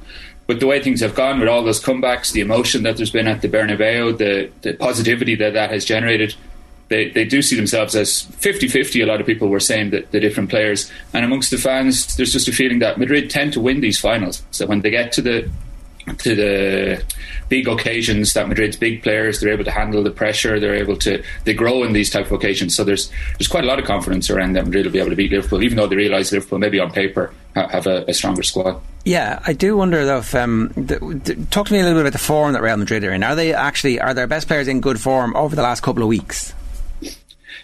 Yeah, they've had, because of the way they wrapped up La Liga so quickly, they had almost a month to kind of prepare. So Ancelotti did it quite cleverly. He rested half the team for some games and then the other half for other league games. And when they were playing, especially the forwards like Benzema and Vinicius, they were playing against Levante. They were 4-0 up at half time in that game. They just put on a bit of a show at the Bernabeu. They looked really fit, they looked really confident, especially the confidence. There's kind of a buzz around the squad, a feeling after those big games that they're kind of capable of doing great things and scoring some really nice goals. Again, that might run into more of a reality against a team like Liverpool, but for the moment they do feel that just things have come together for them just at the right moment. There's a couple of narratives around this team in particular, and the form of Benzema, the agelessness of the midfield trio. Now, the midfield trio that we kind of have come to associate with this Real Madrid team, they actually weren't on the field when the most dramatic stuff happened. So if you're the manager, what do? Do you start with do you dance with the ones who brung you all the way to this point in the out lads, or do you stick the kids in and go, here, listen, we're going to run the legs off this Liverpool team and see what happens? Yeah, Ancelotti's been very keen to point out that it's not about 11 players anymore, that with the 5 subs and with the deep squads that teams have, that he's going to use it. And I'd imagine he'll start with the 3 guys. He'll look to maybe keep it control, not to make it as crazy as it has been in the other games. But then you'll see Camavinga come off the bench. Valverde will probably start in the kind of as a wide forward, but he'll really be just into the midfield as well. He's another kind of box-to-box type midfielder. So they'll have kind of him to protect him, and then as the game goes on, throw on more attacking players. Throw on Camavinga, who's just been, he's only 19, but he's been amazing. Looks kind of born to play on the big stage. So yeah, I'd say Modric, Kroos and Casemiro will start the game, but maybe only 1 or 2 of them will get to 90 minutes. I'm really interested in the Ancelotti relationship with this group of players and how he's kind of consciously moulded them into a group of players who've kind of got to this final through feeling their way out of sticky situations as they've had in 3 rounds consecutively. And I guess like one of those great images was himself asking Marcelo and Kroos, I think it was, before extra time in the semi-final, what should I do? What substitutions should I bring on? This sort of empowerment of the players. It feels a little bit similar to how Zidane managed to mastermind success with this Real Madrid squad. The empowerment of the players, managing to kind of depoliticise the dressing room by handing the power to the most important players in there. Yeah, and go back to Del Bosque as well, when he was the Madrid coach and then the Spain coach. It's kind of it tends to work at Madrid that if you try and micromanage in a kind of Guardiola or a Tuchel type of way, that it doesn't work out so well for you.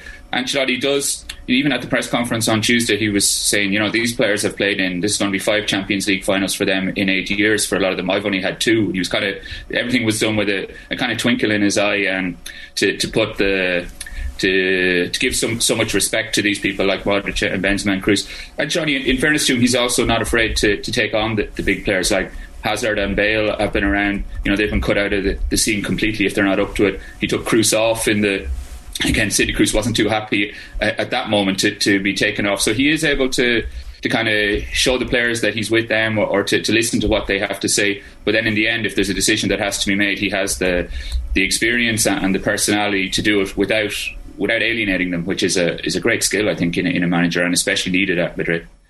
And probably the most astonishing development this week is Ancelotti admitting that he does get nervous. Like, I think that we've seen this sort of one-dimensional face to Ancelotti, the eyebrow raised, and we think, he's as cool as ice, but he says, for me, the toughest spell is 3 or 4 hours before kickoff. It's a physical malaise. I've struggled a bit more with it this season, increased sweating and an accelerated heart rate. Negative thoughts creep in. I did not know Carlo Ancelotti has the ability to perspire.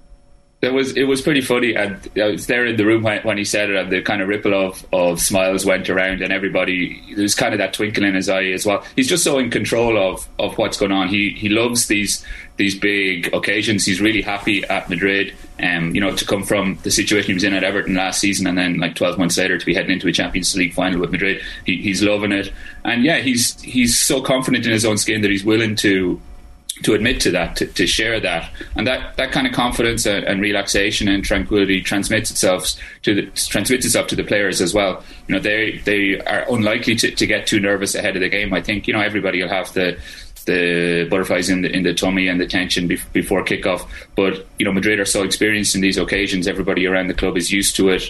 In the dressing room, in the boardroom, Ancelotti himself. Again, Liverpool, man for man, have the more talented players. More expensive squad if you were to go out and buy them or that. But that's why Madrid feel that they have a really good chance in the game, because of that how Ancelotti personifies that experience they have and the relaxation that they have.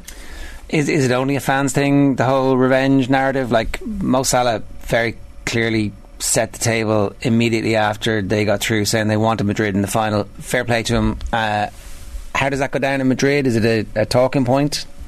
Not so much. It's very much more a thing that's coming out of Liverpool, and again that Madrid kind of would see it maybe as like a little bit beneath them, maybe to try to get into that type of a debate. Like, Ramos is gone, which makes a huge difference, because if Ramos was still there, it would definitely be on the table. More people have been talking about it. We asked Casemiro about it when we had a chance to chat to some of the international journalists, and I think his response was something like, the loser always remembers things like that, the winner just celebrates the trophy, or some kind of throwaway line like that just kind of pointed to how he wasn't going to lose too much sleep about it.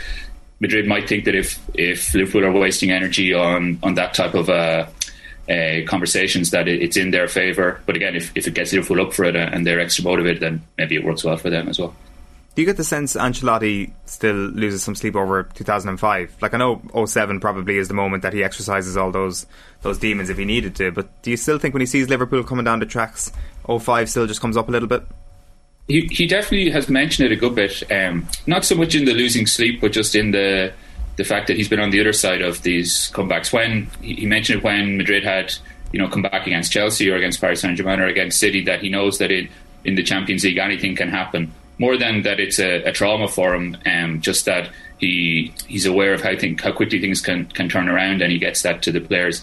Obviously, it wasn't a good night for him. It's one of the worst nights of his career, but he's able to use it or to know that it's there. But I don't think it lets it get to him, or I don't think it makes him extra motivated for the game in the way that Salah uses motivation like that. Ancelotti, he's just so used to these occasions. He mentioned the other day as well as that at Everton coach he'd won at Anfield. He stuck that into the conversation at the press conference. Nobody asked him about it, so he knows about these little rivalries. He's a real football guy as well. He comes across maybe as an international elite type of a fellow with how relaxed he is in everybody's company, but he still likes that kind of the guts of football, the training ground, the little rivalries, and yeah, he'll remember it for sure. How do you think the two teams match up tactically? What is it that Real Madrid are going to be able to do that's going to hurt Liverpool? Yeah, I think the Vinicius against Trent Alexander-Arnold is maybe one of the tactical battles to look out for. Last year in the Liverpool came to Madrid in the Champions League, and Trent Alexander-Arnold didn't have a great day. Vinicius wasn't in great form at that stage. He hadn't kind of exploded as he had this season, but he scored a brilliant goal, got in behind him a good few times. It might come out to whether Liverpool are able to just impose themselves completely on Modric and Kroos in the midfield. If they're pressed right up onto them and don't give them any time to settle at all, it's hard to see Madrid keeping possession and getting a foothold in the game. But if the kind of wise heads in Madrid's midfield are able to take some of the pace out of the game, get to the hour mark even with the team's level, and then able to throw on the subs that they've been doing and have that kind of the narrative that's built up in their heads as well, that if it comes down to the closing stages, that Madrid have that extra historical knack of winning big games and winning finals, then Madrid will be happy with that. If Liverpool can score early and kind of put Madrid into disarray and force Madrid to try to attack them, then Madrid might be in trouble.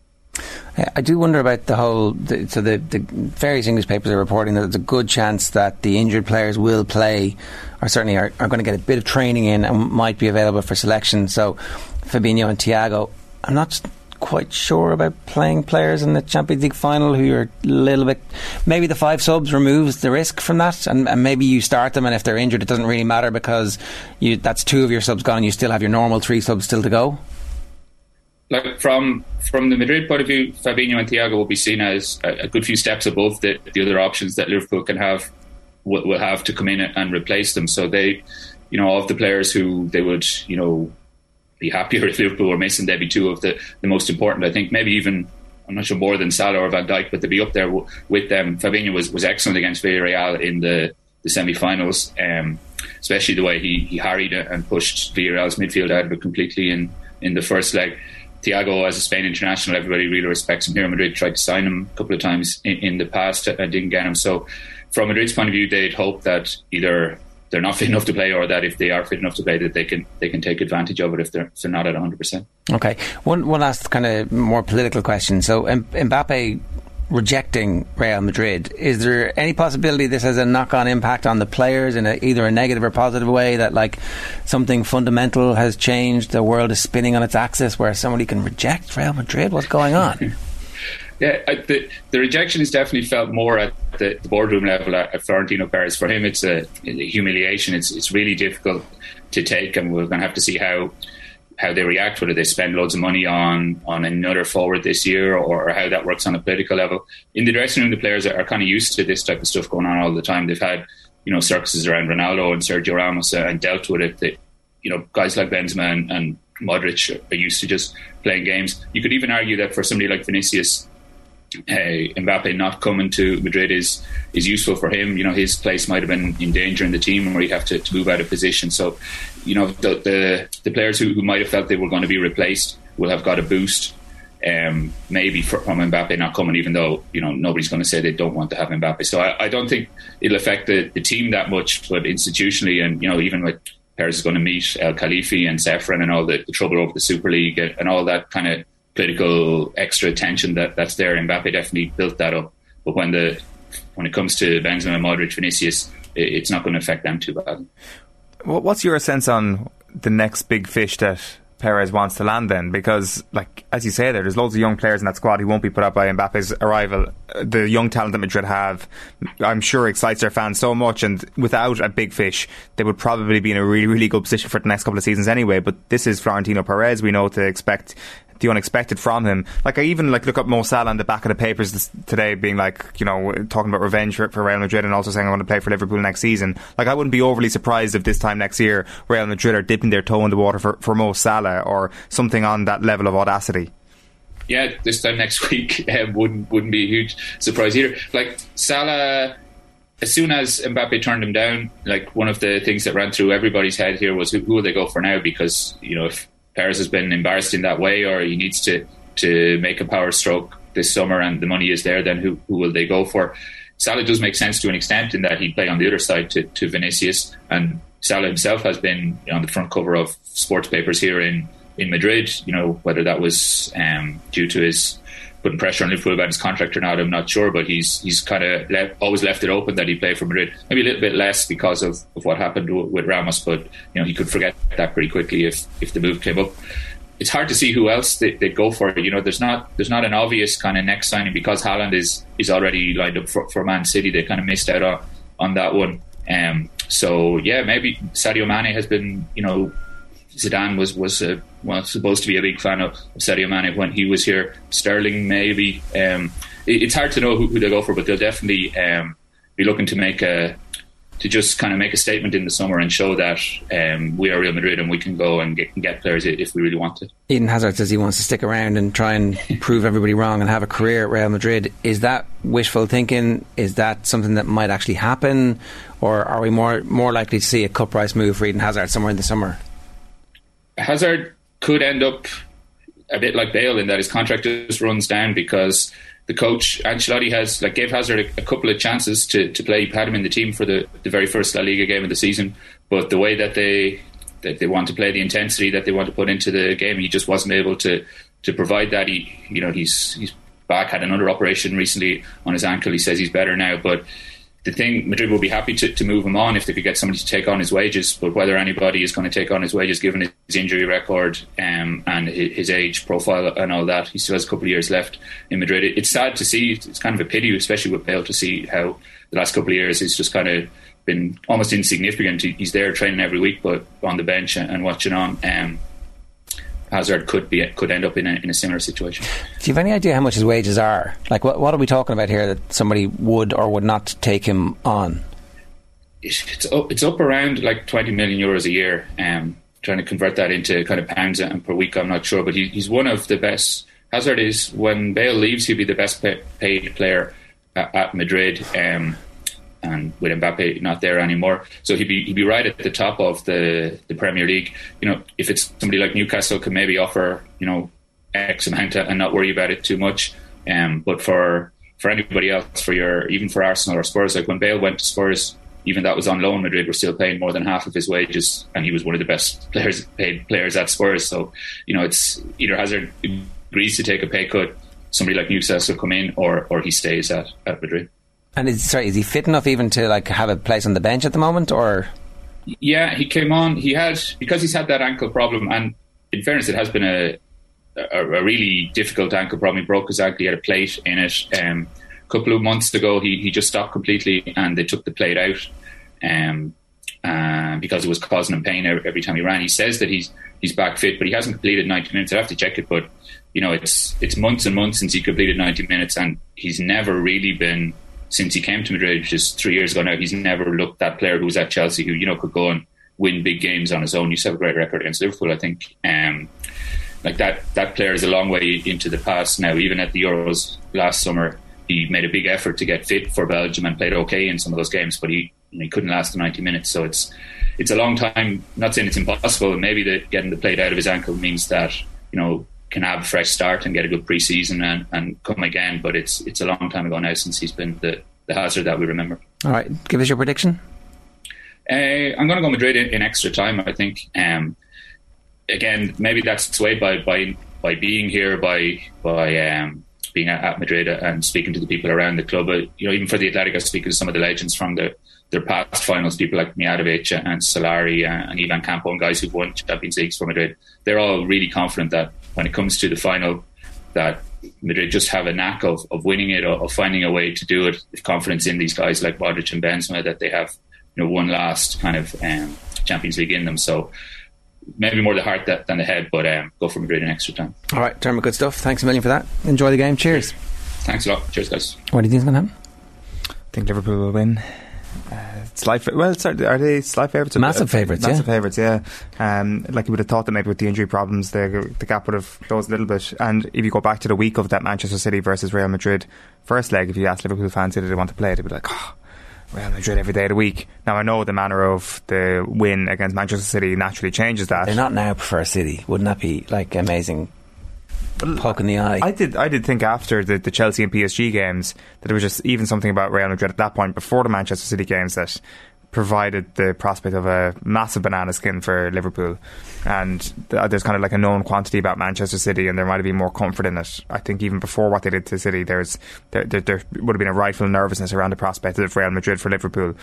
And then it just feels that over the last little while, it just kind of feels like this is a much closer event than we even thought after their comeback against Manchester City. The Salah comments, the injuries for Liverpool, and I just think that it's very, very hard to call it, and I'm surprised to see that there's such a big gap in them price wise. But I do think Liverpool will win. And then I have no clue what happens after that. If it goes to penalties, Liverpool win. Do they? And, or is it because they've done all that work? Maybe they do win, and maybe they've got it cracked. They should have lost the last penalty shootout. They didn't. They should have. 13 minutes past 9. Last opportunity to enter our competition today. Calling all cycling enthusiasts, Skoda are the official main partner of the Tour de France, and to celebrate on OTB Sports, we have a once-in-a-lifetime giveaway. This prize is a VIP trip to stage 13 of the Tour de France from the 14th to the 16th of July. It includes flights and accommodation for one winner plus one. All you need to do for a chance to win is to be available to travel from the 14th to the 16th of July and identify our mystery voice. Who is this Roscommon-born actor who played with journalist David Walsh in the 2015 film The Programme? I would take advice from him like I would take advice from a drunk clown. He was a law unto himself. Tweet your answer to @OffTheBall or @OffTheBallAM on Twitter. Each daily winner will win €100 one-for-all voucher and a Skoda cycling jersey, and will go into the draw for the grand prize. Best of luck, Skoda drivers. For another chance to win, check out skodaservice.ie. Here's what's on OTB Sports Radio today. 1 o'clock, OTB Gold, Joe meets Sherlock Nan. Leaders' questions with Stuart Lancaster from 3. Our retro panel is The Sporting Mindset. And 6 o'clock, OTB Gold is Wexford's 56 legends, Ned Wheeler and Art Foley. The show is live tonight from 7. You can follow Off the Ball across all our social platforms. About 35% of you who watch OTBAM live on YouTube have not yet subscribed to our YouTube channel. So what are you waiting for? Hit the button. Join the club. Tap subscribe for plenty more sports news, analysis, reaction and debate. It's Deal or No Deal, the first of the new season. Season's not even over and we're starting this next. OTB AM. It's 18 minutes past 9. Phil Egan, good morning to you. Good morning, lads. We're just reminiscing there. It's bad when you kind of like stumble into a conversation and the first thing you hear is, "No, I was married." No, I wasn't. That was the.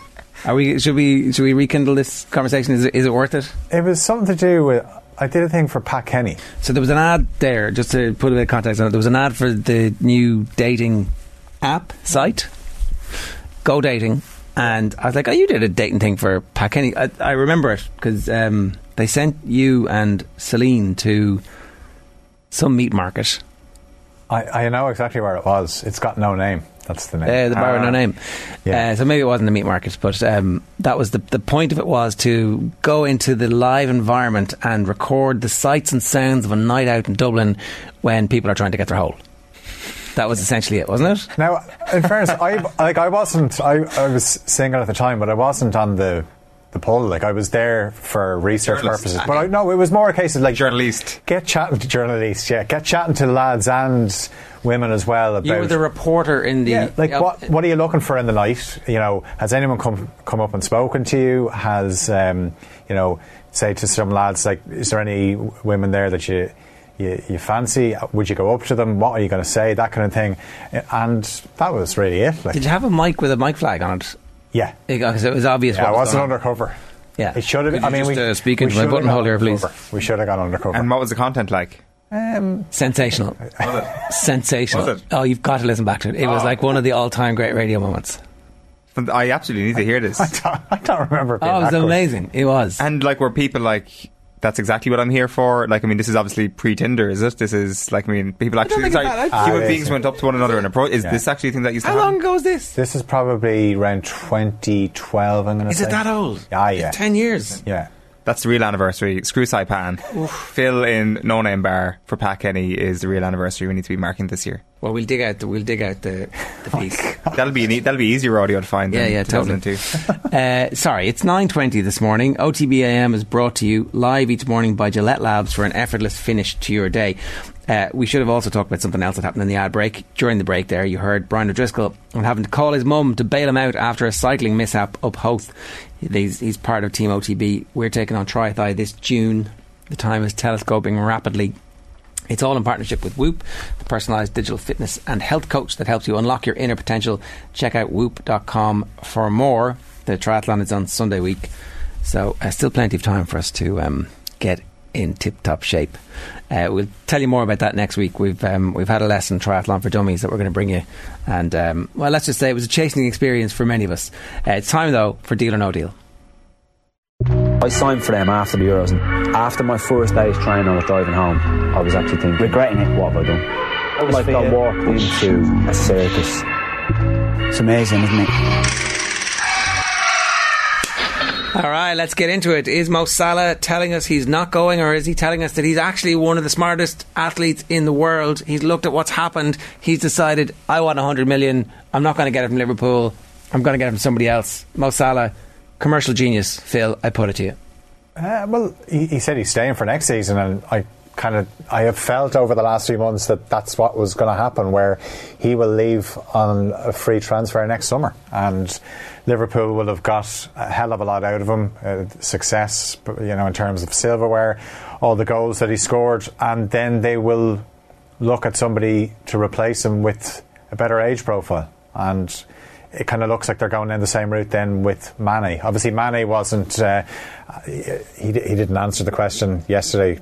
Salah kind of was. Salah has been quite honest in the last few weeks. Obviously, the Real Madrid comments came up again when Jordan Henderson was beside him yesterday in the presser about when he was asked after they beat Villarreal, who do you want to play? And he said Real Madrid, where I think the BT team that night were quite surprised that he would actually say that. And well, because it was unpatriotic. Why didn't you name the English team? What? How can you not name the English team? It's like, well, because, I'm not English. Is the Salah thing not just a reaction to the over-sanitisation of interviews anyway, and players being unbelievably boring? Yeah, that's what happens. It catches you off guard. One thing that's a 2 out of 10 on the Richter scale of interest is all of a sudden a massive earthquake of the storyline. I suspect the only part about that might not be true is that perhaps Real Madrid have brought it up and they are genuinely using it as some kind of weird fuel. If the lockdown taught us one thing, it's that professional athletes have this weird hypersensitive streak in them that turns the smallest thing into a massive thing for no reason, because it gives them a tiny edge. Like, their lives are pretty boring. Their lives are like repetitive set of fitness, athletics, tactics, technical stuff, and then all of a sudden a tiny little bit of something gets introduced into it, and it's like Michael Jordan, Last Dance, is your prime example. Just anything you're looking for, just, you know, somebody didn't hold the door for you. It's like, and I took that personally. Well, you could say that there's a hypersensitivity around Mo Salah bringing up Real Madrid in the first place, given the man who injured him doesn't even play for the club anymore. Yeah, but also given what happened and how that final unfolded after Salah went off and Karius, so Liverpool will be looking forward to it as well. But yeah, it's a very different situation now, because I remember watching that game in 2018, and when Salah went off, there was a feeling that Liverpool are screwed here, whereas Salah hasn't been playing the last few games. I know he came on against Wolves, but he came off in the FA Cup final, and there wasn't that sense of, well, Liverpool are screwed here, because now they have the cover. And I think I've said it, and I'm sure I will say it for the next few years, that in terms of contracts, the likes of Salah, Mane, whoever it is, the most important contract at Liverpool is Jurgen Klopp. He is signed on the dotted line, so I would trust Jurgen Klopp to get it right, regardless of what happens. Here's the thing. They're going to have these two players now for one more year, and the two players should absolutely be trying their eye strings out to be as good as they possibly can for that year, because it adds extra millions. Like, literally every extra goal and good performance they put in adds tens of thousands, hundreds of thousands to what they can demand for free to the next club, who are like, oh, we're going to get you at something approximating your peak for 2 or 3 seasons. Like, Mo Salah looks like he can do this, given that his game isn't based on extreme pace. Like, he could easily go on to have a Ronaldo-esque career into his mid to late 30s. That's not beyond I don't know. Possibility. I think I don't know if Mo Salah is going to emulate what he's done at Liverpool elsewhere. I think the way Liverpool play is perfect for Mo Salah. So I think Mo Salah needs Liverpool, and obviously since he's joined Liverpool, have needed Mo Salah. I think Mane has a bit more versatility. It'll be interesting to see what happens on Saturday. See, he said yesterday, we'll talk about my future after the Champions League final. But if Liverpool lose on Saturday, is he even going to do any press? If they win, he's going to be... Well, what are we assuming? That he's going to run down his contract and do... Well, you'd imagine that's what he's going to do, because... To Liverpool then try and sell him to cash in. But is he going to move before a World Cup? He's got a World Cup with Senegal in November. Does he want to move and try and feel his way into a new club just before a World Cup? He needs to be at his best going into that World Cup. Yeah, again, I think from Liverpool's perspective, you're thinking we've got to try and win the league next year to halt City's gallop. Having these two for that season really benefits us, and we'll sign players who we think will be their replacements. Yeah, absolutely. Sir, Firmino's out of contract as well next summer, so that's your famed front three all out of contract. But now you've got Luis Diaz, and as good as Diaz has been, like, he's been like a wild card addition to this Liverpool attack. He wasn't meant to be signed in January. They had to move quickly on him because of Tottenham's interest. So can you imagine what he's going to be like when he gets pre-season with Klopp, in terms of an understanding of exactly what they want him to do? It's almost like they've said, go out and do what you're good at doing, and he's been sensational. But imagine what happens when he builds relationships with his teammates in terms of communication. We know that he hasn't got a grasp of the language yet. Like football, obviously, footballers are clever enough to know on the pitch what works and what doesn't. The language of love. I think when he starts scoring goals, I think he just goes to an even different level. Yeah. Okay. So it's not the crisis that it would have been, and absolutely not. And so again, just to clarify, Salah said he's going to stay for the season, run his contract down, and we'll see what happens after that. Speculation will be wild for the next 12 months about where he ends up. Yeah. The same thing's going to happen with Sadio Mane, in your view, or do Liverpool try and cash in? I think if they do try and cash in, how much are you going to get for Mane? 55, 65? Yeah. I mean, do they have... I would have... You'd be very surprised if Mane has made it clear that he wants to leave, then Liverpool are going to have somebody else lined up. But I just think it would be... I don't know, I can't see Mane wanting to leave when say this World Cup is coming up. You can't stay, sorry, you've made it clear that'll be 2 going for free next year. We need to keep some money going in. What would be an acceptable fee in your mind for Liverpool to receive for him, so that you don't have him next season? I think, yeah, anything above 40. Funnily enough, I think if I was a club looking to buy Salah or Mane, I would go for Mane. He's younger. He's a little bit younger, but he's also, as I said, he's more versatile. That he started out his Liverpool career on the right, then moved to the left. Now this season, you've seen how good he is through the centre. Okay. And so I just think he would give you more versatility if you were a buying club. Okay. Right. Kylian Mbappe, takeaways? He's going to be a very rich footballer. What happens if he turns out to be a great manager as well? Very unlikely, right? Yeah. Very unlikely. But what if they get a manager who understands this is the crack with him? Yeah, look, he's 23. He's signed another 3 years. He has 4 league titles with PSG. He's got the one with Monaco as well. So he's going to win another 3. So is he basically signing this contract to say I have 3 years to win the Champions League? And if I don't win it with PSG in those 3 years, then I'm out of here. I think that was a big case to be made by Al Khelafi when he was making a case to Mbappe's mom. It was like, he's still young. And I think that was a key component in all of this, that he's still got a number of opportunities to do it in Paris. If you're a prospective manager for PSG, or maybe just a prospective manager in general, it's not a great time to just take over PSG, because you've got a guy who you can blame everything on. You can say, well, he was calling the shots. I'm not saying they're going to do this, but if you're a Thierry Henry looking to reinvigorate a career, you could absolutely hop on the bandwagon at PSG and Jesus, get on the phone. Be like, I'm the Mbappe whisperer. I haven't seen this anywhere. Is it yours? It is. Well, I just came up with it there. All right, wow, okay. If I type in Thierry Henry PSG into Twitter, it's so ludicrous it might just work. Has anybody else suggested it? But there's no. It's just Thierry Henry headline saying Kylian Mbappe staying at PSG is massive. He has been speaking about the new contract. When you play for a big club, you don't walk away from a big club, he says. So I don't know. Just something. I'm not saying it would be a bandwagon for Henry to hop on, but well, yeah. I mean, nobody's still bitter about that at Arsenal. I mean, Monaco, obviously not a big club. Juventus, obviously not a big club. Arsenal, obviously not a big club. In fairness, maybe he's right. Maybe the only big club he played for along the way was actually Barcelona. Yeah. Or Zidane can do it after the World Cup. Yeah. Yeah, I mean, the talk coming out of PSG at the moment isn't Zidane. And keep Pochettino, but then find an excuse to sack him. Yeah, and then if you're Mbappe and you're playing in... They need Zidane not to get the France job, really. That's what the whole World Cup thing is about. They need to make sure that he's not going to... that something else is going to happen. Yeah, I think I'd be more confident that Zidane would be managing France ahead of PSG. Right. But if you're Mbappe, you're going to be playing in the French league for the next few seasons. You're going to walk that every season, and then it's all about the Champions League. And sometimes what happens is, because they have this team of stars, but some would say spoiled stars, that when it comes to the fight in the Champions League, they get done. And that could happen for the next 3 seasons. But it is becoming...